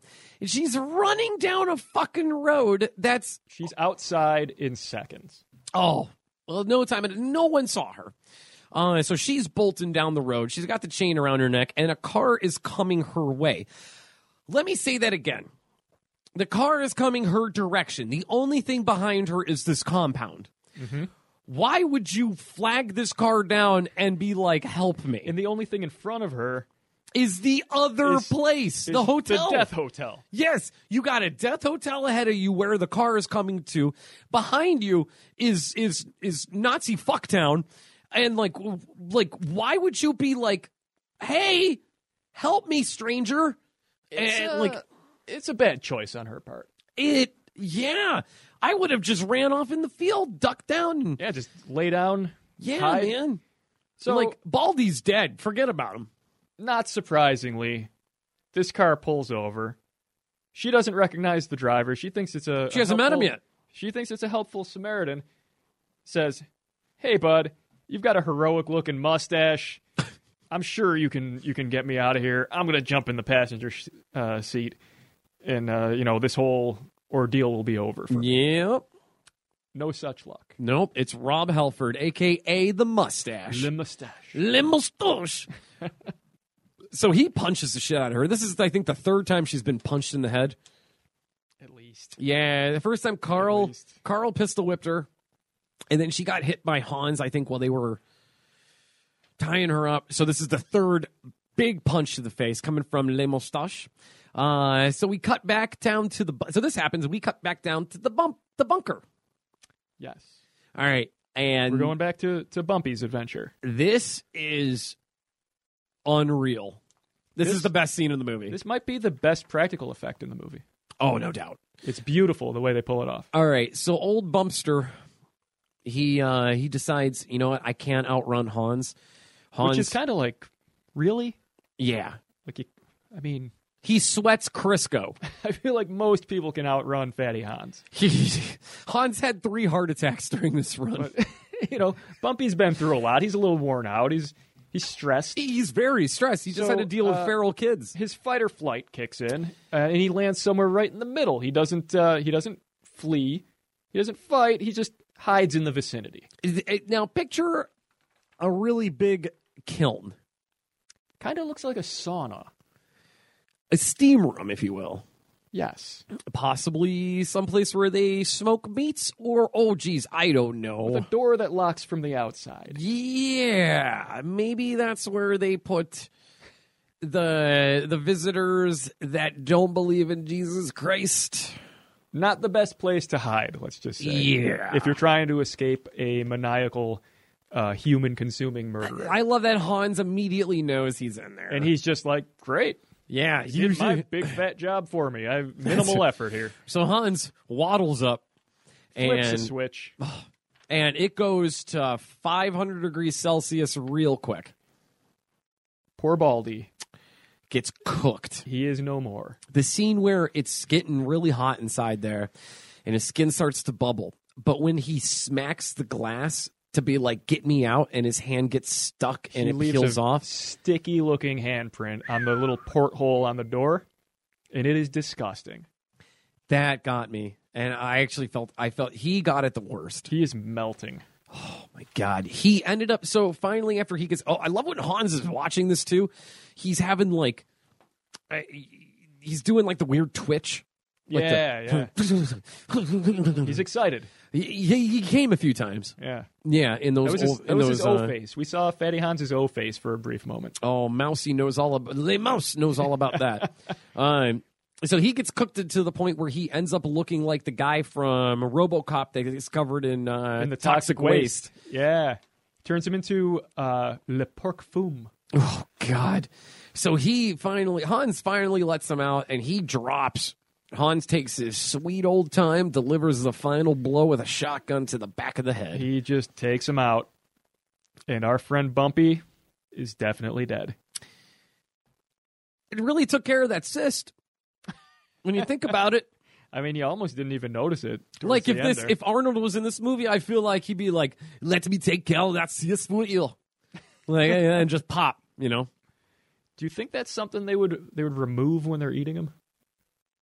How disgusting do you think these cannibals are? Would they eat the cyst? I feel like they're. I want to say like maybe they're a little classier, like the Sawyer family. I think the Sawyer family would have removed the cyst. Well, it's on like the not like his forehead, but like on the top of his head, like right above his forehead. Yeah, it was like you mentioned earlier. They like shaved his head for the movie, and they were like, "Oh, like we don't have time to get rid of that." oh dear." Yeah, like filming starts tomorrow, buddy. So yeah, I don't know if you eat that part anyway. Yeah, go to this girl. Her name's Dr. Pimple Popper. She's on the YouTube. She'll hook you right up. She'll take care of that for you right there, bud. But like the Sawyer family, I feel like the cook would have been like, "Meow, Dick Flabbit, you ain't gonna put that in my chili," and like, "Get that out right there, boy." Like, I feel like they would have taken care of it. I feel like these Nazi scumbags would have just been like extra flavoring. A little extra flavor, yeah. That's like Dijon mustard. That's That's hollandaise sauce. Hollandaise. Yeah, if you want to have eggs Benedict, there's that sauce. Beautiful. Dude, good. They're kind of a disgusting cannibal family. Yeah. They're like a low standard cannibal family. They have a smell. In spite of what Nazi dad tries to say. And Butterbean really fucked him up. All right, so we go back to the pig pen where Mei Wei has been detained. She's Yep. been brought back to the compound by Mustache, Yep. who picked her up in his car, and they have her chained up once again, and they're washing the just layers upon layers of pig feces off of her skin. Is this where? So do they wash her first, or Yeah. do they cut Baldy's Achilles tendons first? Oh, we skipped over that scene. All right. So they get back inside there, and Father comes in, who's the Nazi grandpa, and he reminds me of Dietrich Laser from Human Centipede. Yes, he does. Yeah. Yeah, definitely some similarities there. Yeah, and he explains. Now I know you didn't watch it with subtitles, but he explains something about like there's just in case you get any ideas of running away, we're going to do this to you. Bring me the pinchers. That He makes calls a them lot of pinchers, sense. and they were big bolt cutters. And he chopped. Before he chops it, he explains that the slaves in Africa, in this, it was like the northern part of Africa, they were working in mines, but they didn't have to stand. All they had to do was crawl to work in these mines. So they would cut their Achilles tendons in case they had the notion of making a run for it. So he explains that, and they show it. I can't stress enough, the practical effects in this movie are great. And it is gruesome. So snip one Achilles tendon. Father's laughing about it in his Nazi laugh, whatever, and then snips the other one. But then shoots him in the head. Yeah, just to add Why would insult you to injury. Why would you go through all the trouble of snipping the man's tendons? He kind of, he took the moment to do like a evil bad guy monologue, and I think he got carried away and ended up shooting him rather than leaving him alive. I feel like that's every serial killer from the 70s. Yeah. They were just monologuing, taking it too far, and they It's were like- like, nah, shit, I killed him. Snipped your tendons. Hitler had some good ideas, and then he just shoots him. Is that your German voice? That's like French. French Nazi. Yeah. We must cut one Achilles heel. Yeah, you're way better at that than I am. I'm all right. I come on, look at me. So we got pop right in the head. That's where they shower down. Then they bring Mei Wei to the washing chamber. But they do not do a good job of they like half-ass hose her down. I think we both know, if you're like myself and Mike, you've been covered in shit once or twice. You got to do a thorough job cleaning that off. Yeah, man. One shower doesn't do it. No, You need to lather, rinse, repeat, and repeat, and repeat. there was a long time ago. It was before I was living here in Buffalo. I shit my pants trying to max out on a deadlift. That'll happen. Bad though, like it was like loud As and opposed it to good? exploded. And I've also had a situation on a Super Bowl party where I ate a week's worth of fiber in the morning. I had this wrap from this place called Amy's Place, where it was wheat berries and stuff like that. And this wrap Anyone was- who's in Buffalo knows Amy's place. yeah. So I had this vegan meal, and then I went to a Super Bowl party, and it was like beginning of third quarter. I'm like to my wife, I'm like, we gotta get the fuck out of here now. And I shit my pants on the way to the car. And then, yeah, it was bad. I was in some. Wow. I was having like those labor poop pains, and it was. This was my wife's new boss. What happened was it was my wife's new boss's house, and and it was the whole like. My wife's like, Micah, you got to be normal. Have I told you this story? Were you doing a little dance on the I couldn't. while you're trying to get out of there? I couldn't dance. If I danced, I couldn't move? I couldn't move. I was taking like those little I was like Ozzy Osbourne walking. I feel like that's a really awkward goodbye. Yeah, it was. All right, It's so like, oh, it was nice to meet you, Micah. Like, hope you enjoy the rest of your night. And you're like, yeah, okay, yeah. I'm just I'm pouring sweat, like trying to get out of there, but I'm trying to get out. Like you look like a junkie who needs a fix. You're just shaking. I'm not sweating. I'm not bending my knees. I'm just like the teeter walking. So it's like it's my wife's new boss's house, and my wife is just like, Micah, you got to be normal. I don't know these people. I'm like, fuck, all right. So fine. keeping that in mind, you decided to shit your pants. Yeah. I'm like, I'm in the bathroom, And the bathroom was there was a hallway connecting the living room to the kitchen, and that was the traffic mark. Like, people were walking in and out of the kitchen, going back and forth, the living room, kitchen, kitchen. And the bathroom was right there. So I'm in there, and I'm like, this is the type where it's going to be so loud because it's like your butt is going to explode. It's going to be significant splatter. And also, it's the type that will like shoot up underneath the toilet lid, like that whole deal. And the then type I'm of thing like, you want to do in the privacy of your own home. exactly. So I'm like, Or your wife's car. yeah, which happened.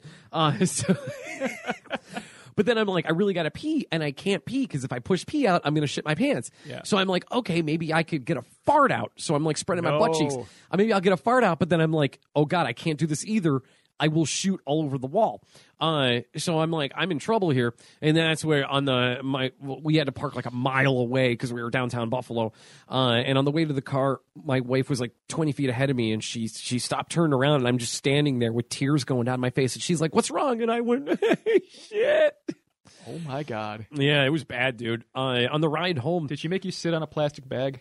I didn't put my butt on the seat. It was like I was up on my side, and I like a little kid. I had my eyes closed tight because I didn't want to know how far we were from home. Because God. because if I were to know like how far I was from home, I would have started crying. Yeah. So I opened up my eyes and I realized we were like 5 more minutes from home, and I just started crying. And I spent the rest of the night on the toilet. And I got a hold of my friend who was a vegan, and I'm just like, you live like this? Yeah. So anyway, May Wee wakes up in a bedroom with Mousy hovering over her. So what I was getting at is that you got to do more than just a clear water rinse. All right, you need a full scrub down. She has not been fully scrubbed down. You No. can tell just by the look of her. But Mousy kind of seems to be into it. She's smelling her hair. She's hovering around. She's This is the only time we really have nudity in the movie too. she's giving her shots of cognac. They're drinking together. She's trying to make her Is relax. that cognac? I mean, probably. I feel like right? it was like a French moonshine. Isn't that what cognac is? Oh, okay. This is what I don't know. I don't drink cognac. I don't drink cognac either, man. All right, so Mousy is just like, hey, I have something here to take a little bit of the edge off. Yeah. She calls it a now you didn't have subtitles. She's like, this is a secret. Oh. She's like, I keep this as a secret, but That- it was like right in the open, That was pee. This makes sense now. right? That was All right. pee. So, this whole conversation, Greg, is explaining basically the origin of why she's there. I got a little bit of that. Yeah, it was the whole like I was here when I was little. I was taken in. My parents went away, and they keep telling me that my parents are going to come back for me. Yeah. And we may. I'm carrying Fatty Hans's child. Oh, this is where she explains. Now, this is a very important plot point here. She said that she was betrothed to Hans to have children, to carry out the bloodline. Right? Back when Hans was the size of one man. I don't know about that. He wasn't the outside of the nesting doll. He was the first one in. He was a looker when he was younger. Sure. So she explains that the children were born wrong. They weren't right.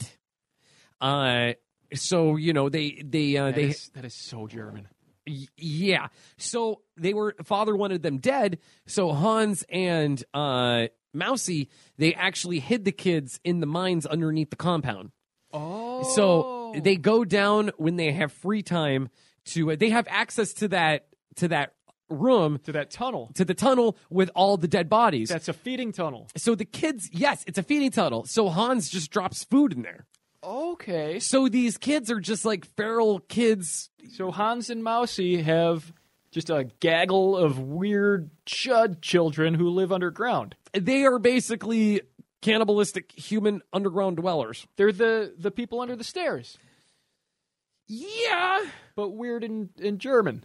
Yeah, and feral. Yeah. Kind of like, yeah, okay, people under the stairs. Do they wear clothes? They had like rags. Well, that's nice of them. At least they gave him rags. Yeah. Yeah, but they were definitely feral kids. They could not talk. So she's expecting again, and she's expecting to pop it out and put it with the others. Yes. Yeah, because Okay. Hans doesn't have a good seed. And at some point in that conversation, she explains to Mei Wei that the baguettes are in fact people. Yes. The baguettes were people! People! Get your hands off of me, you damn dirty ape. You damn dirty chud.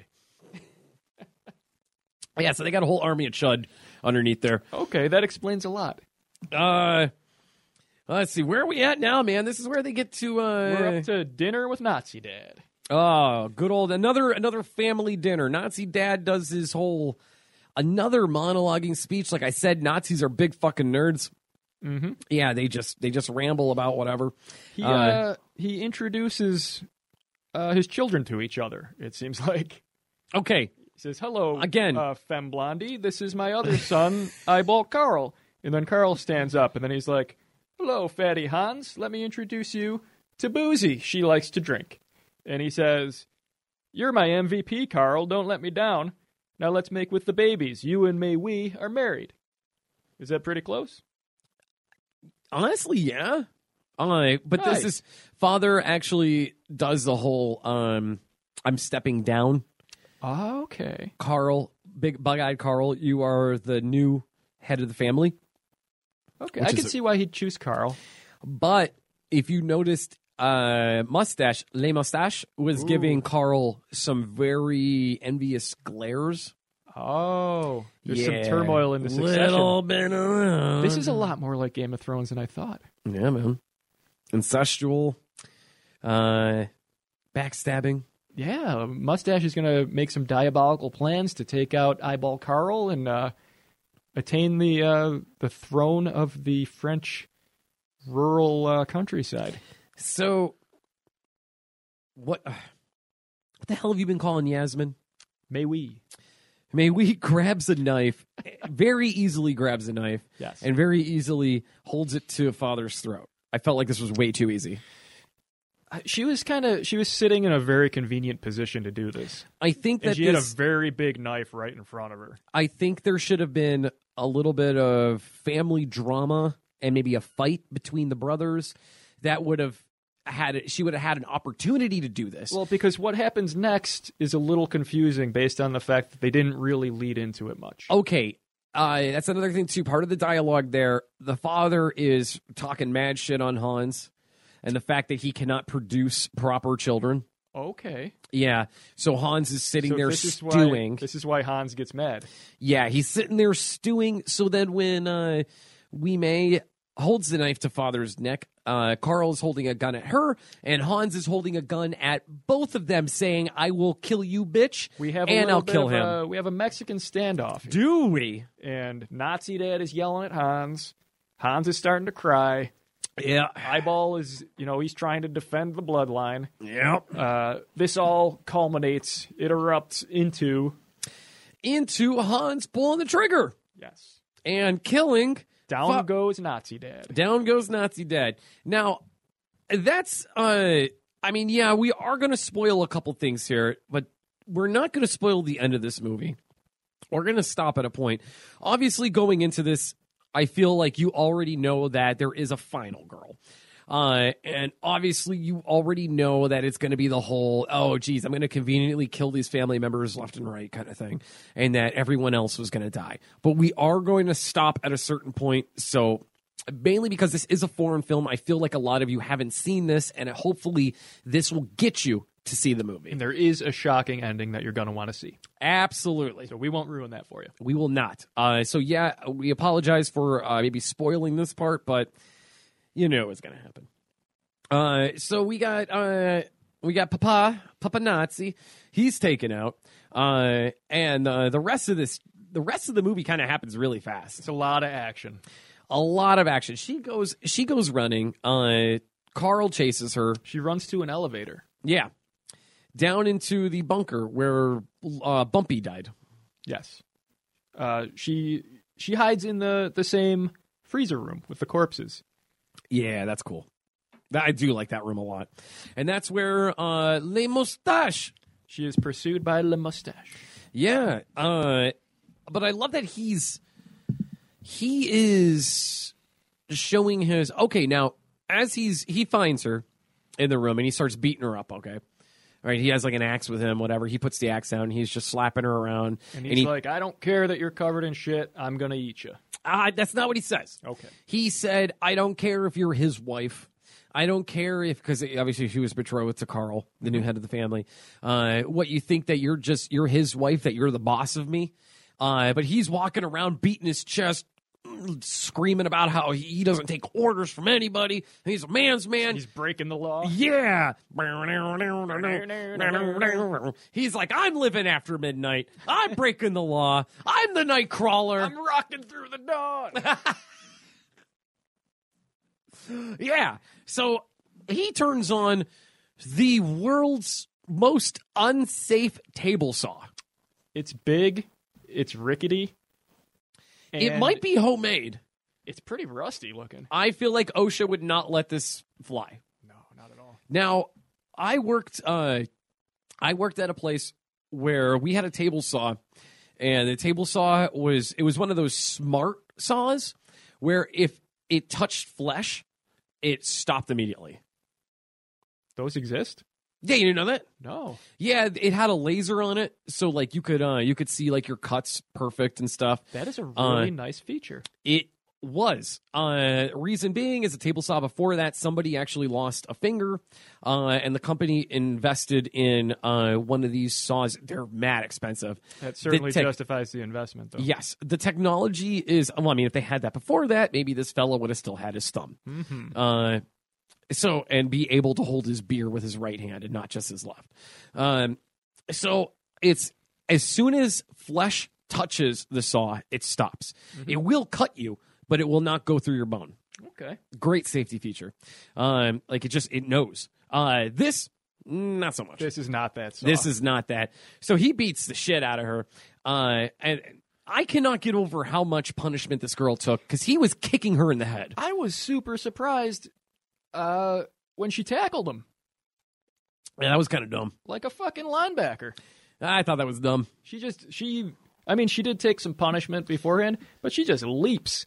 This guy's Takes huge. him out. This guy's he's a behemoth. Yeah, he's huge. So not really realistic, but kind of great to see. It was. I could see if she like grabbed him by the nards. It was. I mean, that would be a little or cliche, though. Maybe clawed him in the face. Well, dude, look, if I'm in her situation, I'm going for the balls. Well, I think that's what I liked about it. It was so unexpected. You'd think she'll give him a low blow or some of that shit that you've seen a million times before, but she just straight up tackles him. Yeah, it was kind of badass. Yeah, so he whips her off because obviously he's huge.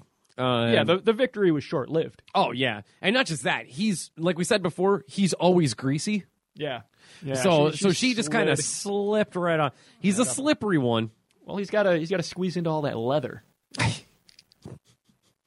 Yeah, he's dressing up like he's in a scene from Freddy's Revenge. You've got two options with that. It's either baby powder or straight up grease, and we know which one he chose. Grease. Yeah.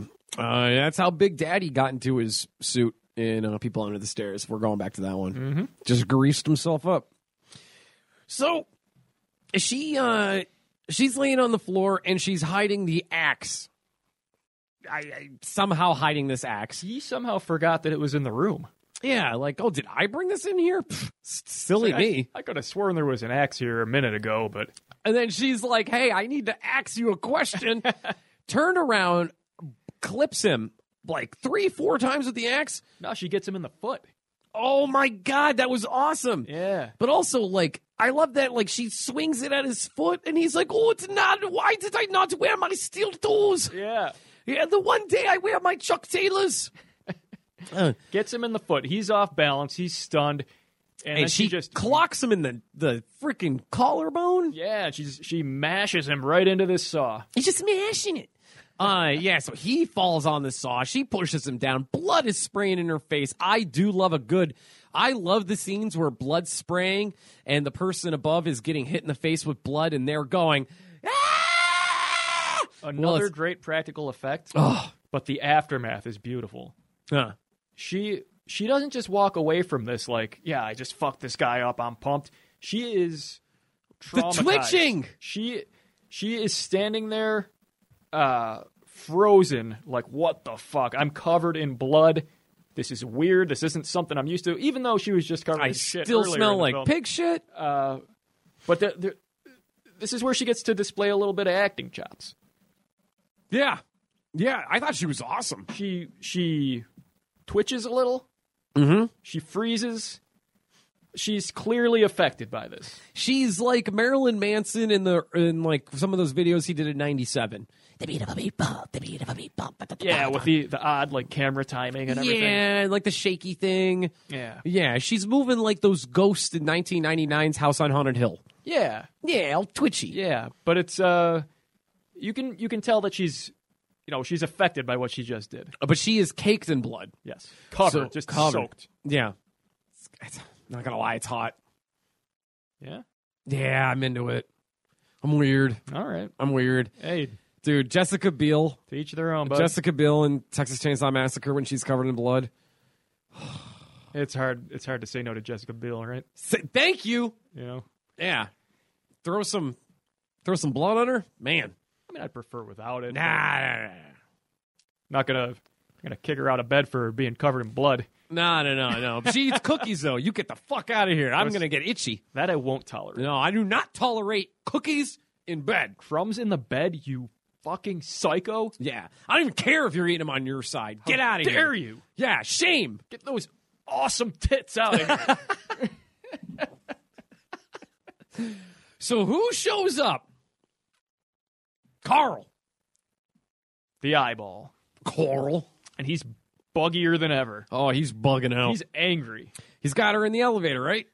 She sort of slowly stumbles away from the murder scene she just created, Yeah. and he traps her in an elevator. She's not ready for it. He just gets her. He's got a rifle, and he forces her to lay down while he steps on her head.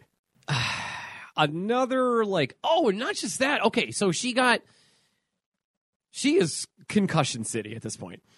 Yeah, She's she's been through so much head trauma. just traumatized. All right, back with her fight with Le Moustache. Le Moustache, irreversible got beat up. Oh yeah, he rang her bell a little bit. He kicked her in the head multiple times. Yeah.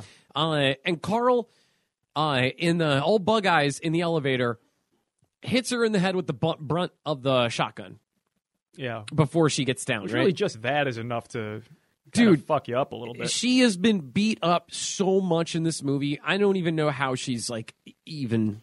Well, at this point, she's not really feeling like resisting. Oh no! So, But I mean, how are you even functioning? This after is that? this is just the end for her. This is eyeball Carl. He's got his boot on her head. He's got the rifle pointed at her skull. He pulls the bolt back. He's ready to go. Oh, he's ready to party. She's done. You know what he says to her? No. Goodbye. Appropriate. Yeah, But he's just like, you've caused a lot of trouble here, young lady. yes, sure. You're going in timeout. Oh my God! Before we get to this next part, we completely forgot to mention Bug Eyes kills Butterbean at the dinner table. He did. He killed Hans. After Hans shot Nazi Dad. Yes. He eyeball takes out Hans. Yeah. How did we forget that? Yeah, I just kind of skipped over. Ah, you know how we are when we start drinking. Well, anyway, Butterbean's been dead for a Butterbean's minute. been dead this whole Definitely time. dead. All right, which leads to this is as soon as he says goodbye, his head magically blows up. Now, you may think that Michael Ironside is hanging out behind him with his whole scanner power, making Bug Eye's head explode. Like a popped balloon. Yes.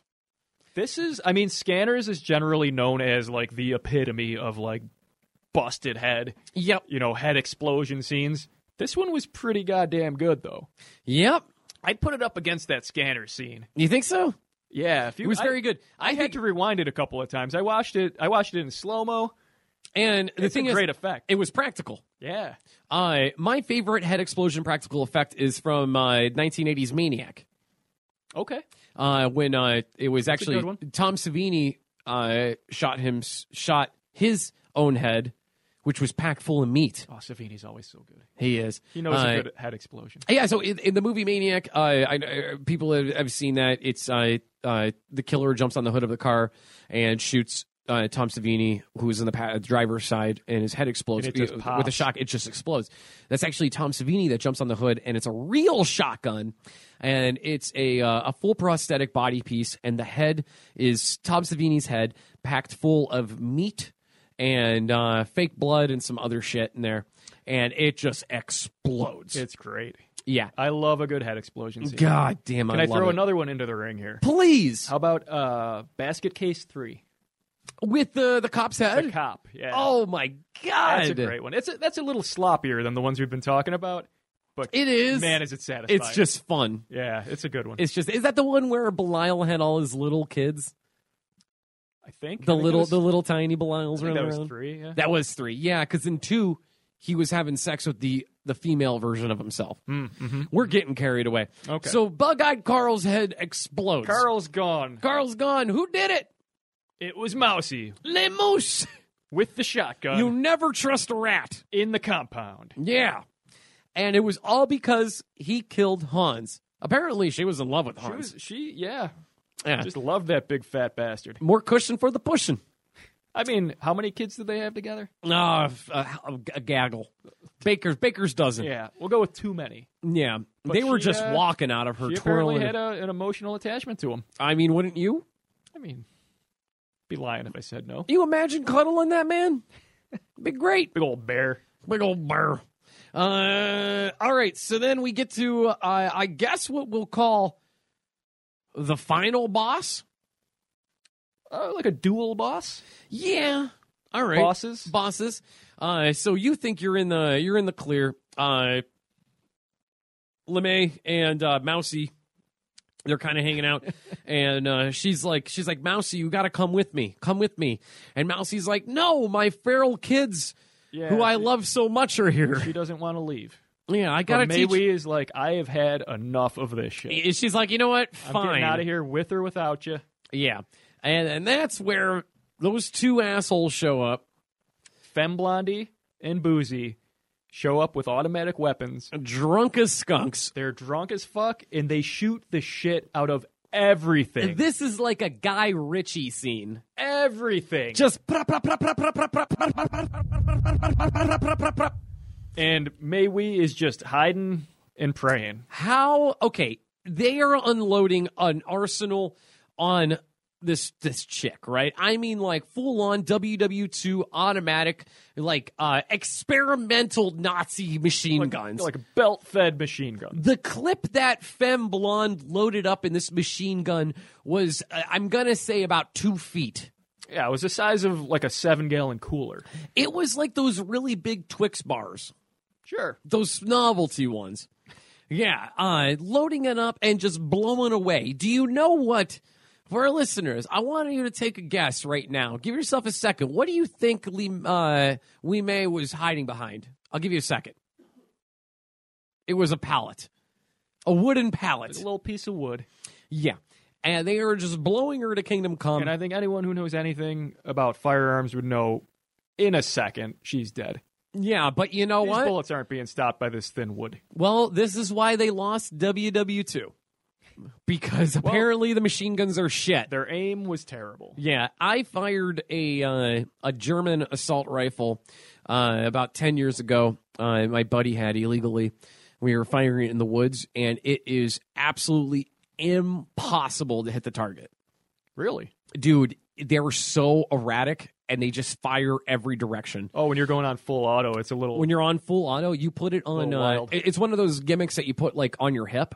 Oh, okay. Yeah, where the clip is like off to the side. Those big guys, yeah. Yeah, big boy. God damn, did it have some power, and it was I've fun. never tried one of those. Very fun to shoot, but it hurt. Okay. And also, you just can't shoot anything. Yeah. Yeah, I feel like maybe we killed some neighbors. Well, did you ever hear from them? No, they're dead. Yeah. Yeah. Well, with those, you just kind of spray and pray, and I think that's what Femme Blondie and Boozy were trying for. You know what? I do the same thing to my wife. I spray and pray, especially after some kratom. Sure. Yeah. All right. So we have Mei Wei takes this opportunity while they're reloading. and armed with. I think it's a double barrel, like an old school hunting shotgun. So she's got 2 rounds. yeah, Yeah, 2 shells, if you will. misses with the first one, Yep. rethinks her plan, Yep. and then spots her target. A fistful of propane tanks. She goes straight for the big one. Now, back on this. Now, I'm not going to nitpick because I love this movie. Have you ever shot a propane tank? No, My dad not, and I. not a full one. My dad and I shot a propane tank out west. We weren't at a gun range or anything. It was like kind of like behind a mountain off a highway. Sure. It's a spot where people like know to go to like shoot random shit. There's like couches, TVs, stuff like that. We actually had a propane tank back there. It was half full, and we were like, "Hey, maybe we get this to explode like in the movies." It just put holes in it. Well, did it have propane in it? Yeah. Really? Didn't Yeah. Nothing? No, it put a hole in it, and all the propane just came out. Huh, that's disappointing. It was so disappointing. Well, have you ever shot like a spray paint can? Oh, those pop. Those things pop. Those yeah. things pop. Yeah, I don't know. Dude, seriously, the propane tank, it just put holes in it. I just kind of assumed it would be the same idea, but like bigger. Yeah, you think it'd be cool. Yeah. Right? Guess not. Yeah, hey, you know what? That's Hollywood magic for you. The more you know. Bing, bing, bing. So they explode. They're donezo. They are definitely dead. So dead. Allegedly. There's a really nice shot of Boozy on the ground, just fucked up. Oh. It's covered in broken glass and burnt skin, and she's just She wasn't covered in the glass. It was in her skin. and she's just kind of twitching. And Yeah. Mei Wei has no sympathy at this point. And She's I- not putting her out of her misery. She just walks on by. I feel like at this point of the review, we should stop. Agreed. Yeah. If you want to see the ending, you'll have to check it out yourself. I guarantee you it is a shocker. This is like watching Devil Inside in theaters back in 2012 when you get to the ending of the movie and the screen cuts and says, "Damn, that's scary." Okay, do you think they bought it? Yes, You think we pull it off? I think so. They'll never suspect. No, they're not going to suspect. They're not even paying attention. I don't think they know that Micah was not fully reassigned back to Buffalo. That's right. I think we got a pretty good scam going here. Yeah, I think so too. Oh shit! Oh wait, Whoa, are whoa, we? whoa. Oh, we're recording here. Yeah. Hey everybody! Wasn't that a great review of Frontiers? Yeah. And wasn't this an excellent episode of The Damn That's Scary best. Yes. Revelations? The first of many, I want to say. Oh yeah. And I honestly feel like the fact that we've been backed up by little ghost Larry Bird, it can only help us, right? That's right. Yeah, he's helping. Yeah. Well, let's hear his voice just one more time. There it is. Okay, thanks, Larry. Yeah, you're not a fucking Wow, fucking creep. creep. Sometimes I wish they just left him down there in that fucking cage. Yeah, just let him choke on seed. Yeah, fuck you, Larry. Yeah. Fuck you. I'm the first to say it. Go fuck yourself. And why don't you stop messing with our podcast? Seriously, we're nice people. Well, that is subjective. I don't know about that. And maybe this is not the best tactic to take when confronted by a ghost, but Yeah. you know what? We're already here. We're already doing it. That's right. And this is what we got. And you know what? That ghost is an asshole, and he's making us feel a little aggressive. Hey, you said it, Micah. You said it. That's right. He is a little asshole. He is. An asshole and a bitch. Yeah. Actually. Yeah, a little bitch asshole. Wow, little bitch. Fuck you, asshole. Larry. Fuck you. Fuck you. And please don't kill us Yeah, in our sleep. please. And if I had like one birds. one thing that I would leave you with, it would be love each other. Care for each other. Close enough. But most importantly, keep Keep it spooky. Don't kill me in my sleep, Larry Bird. I like birds. Damn, that's scary.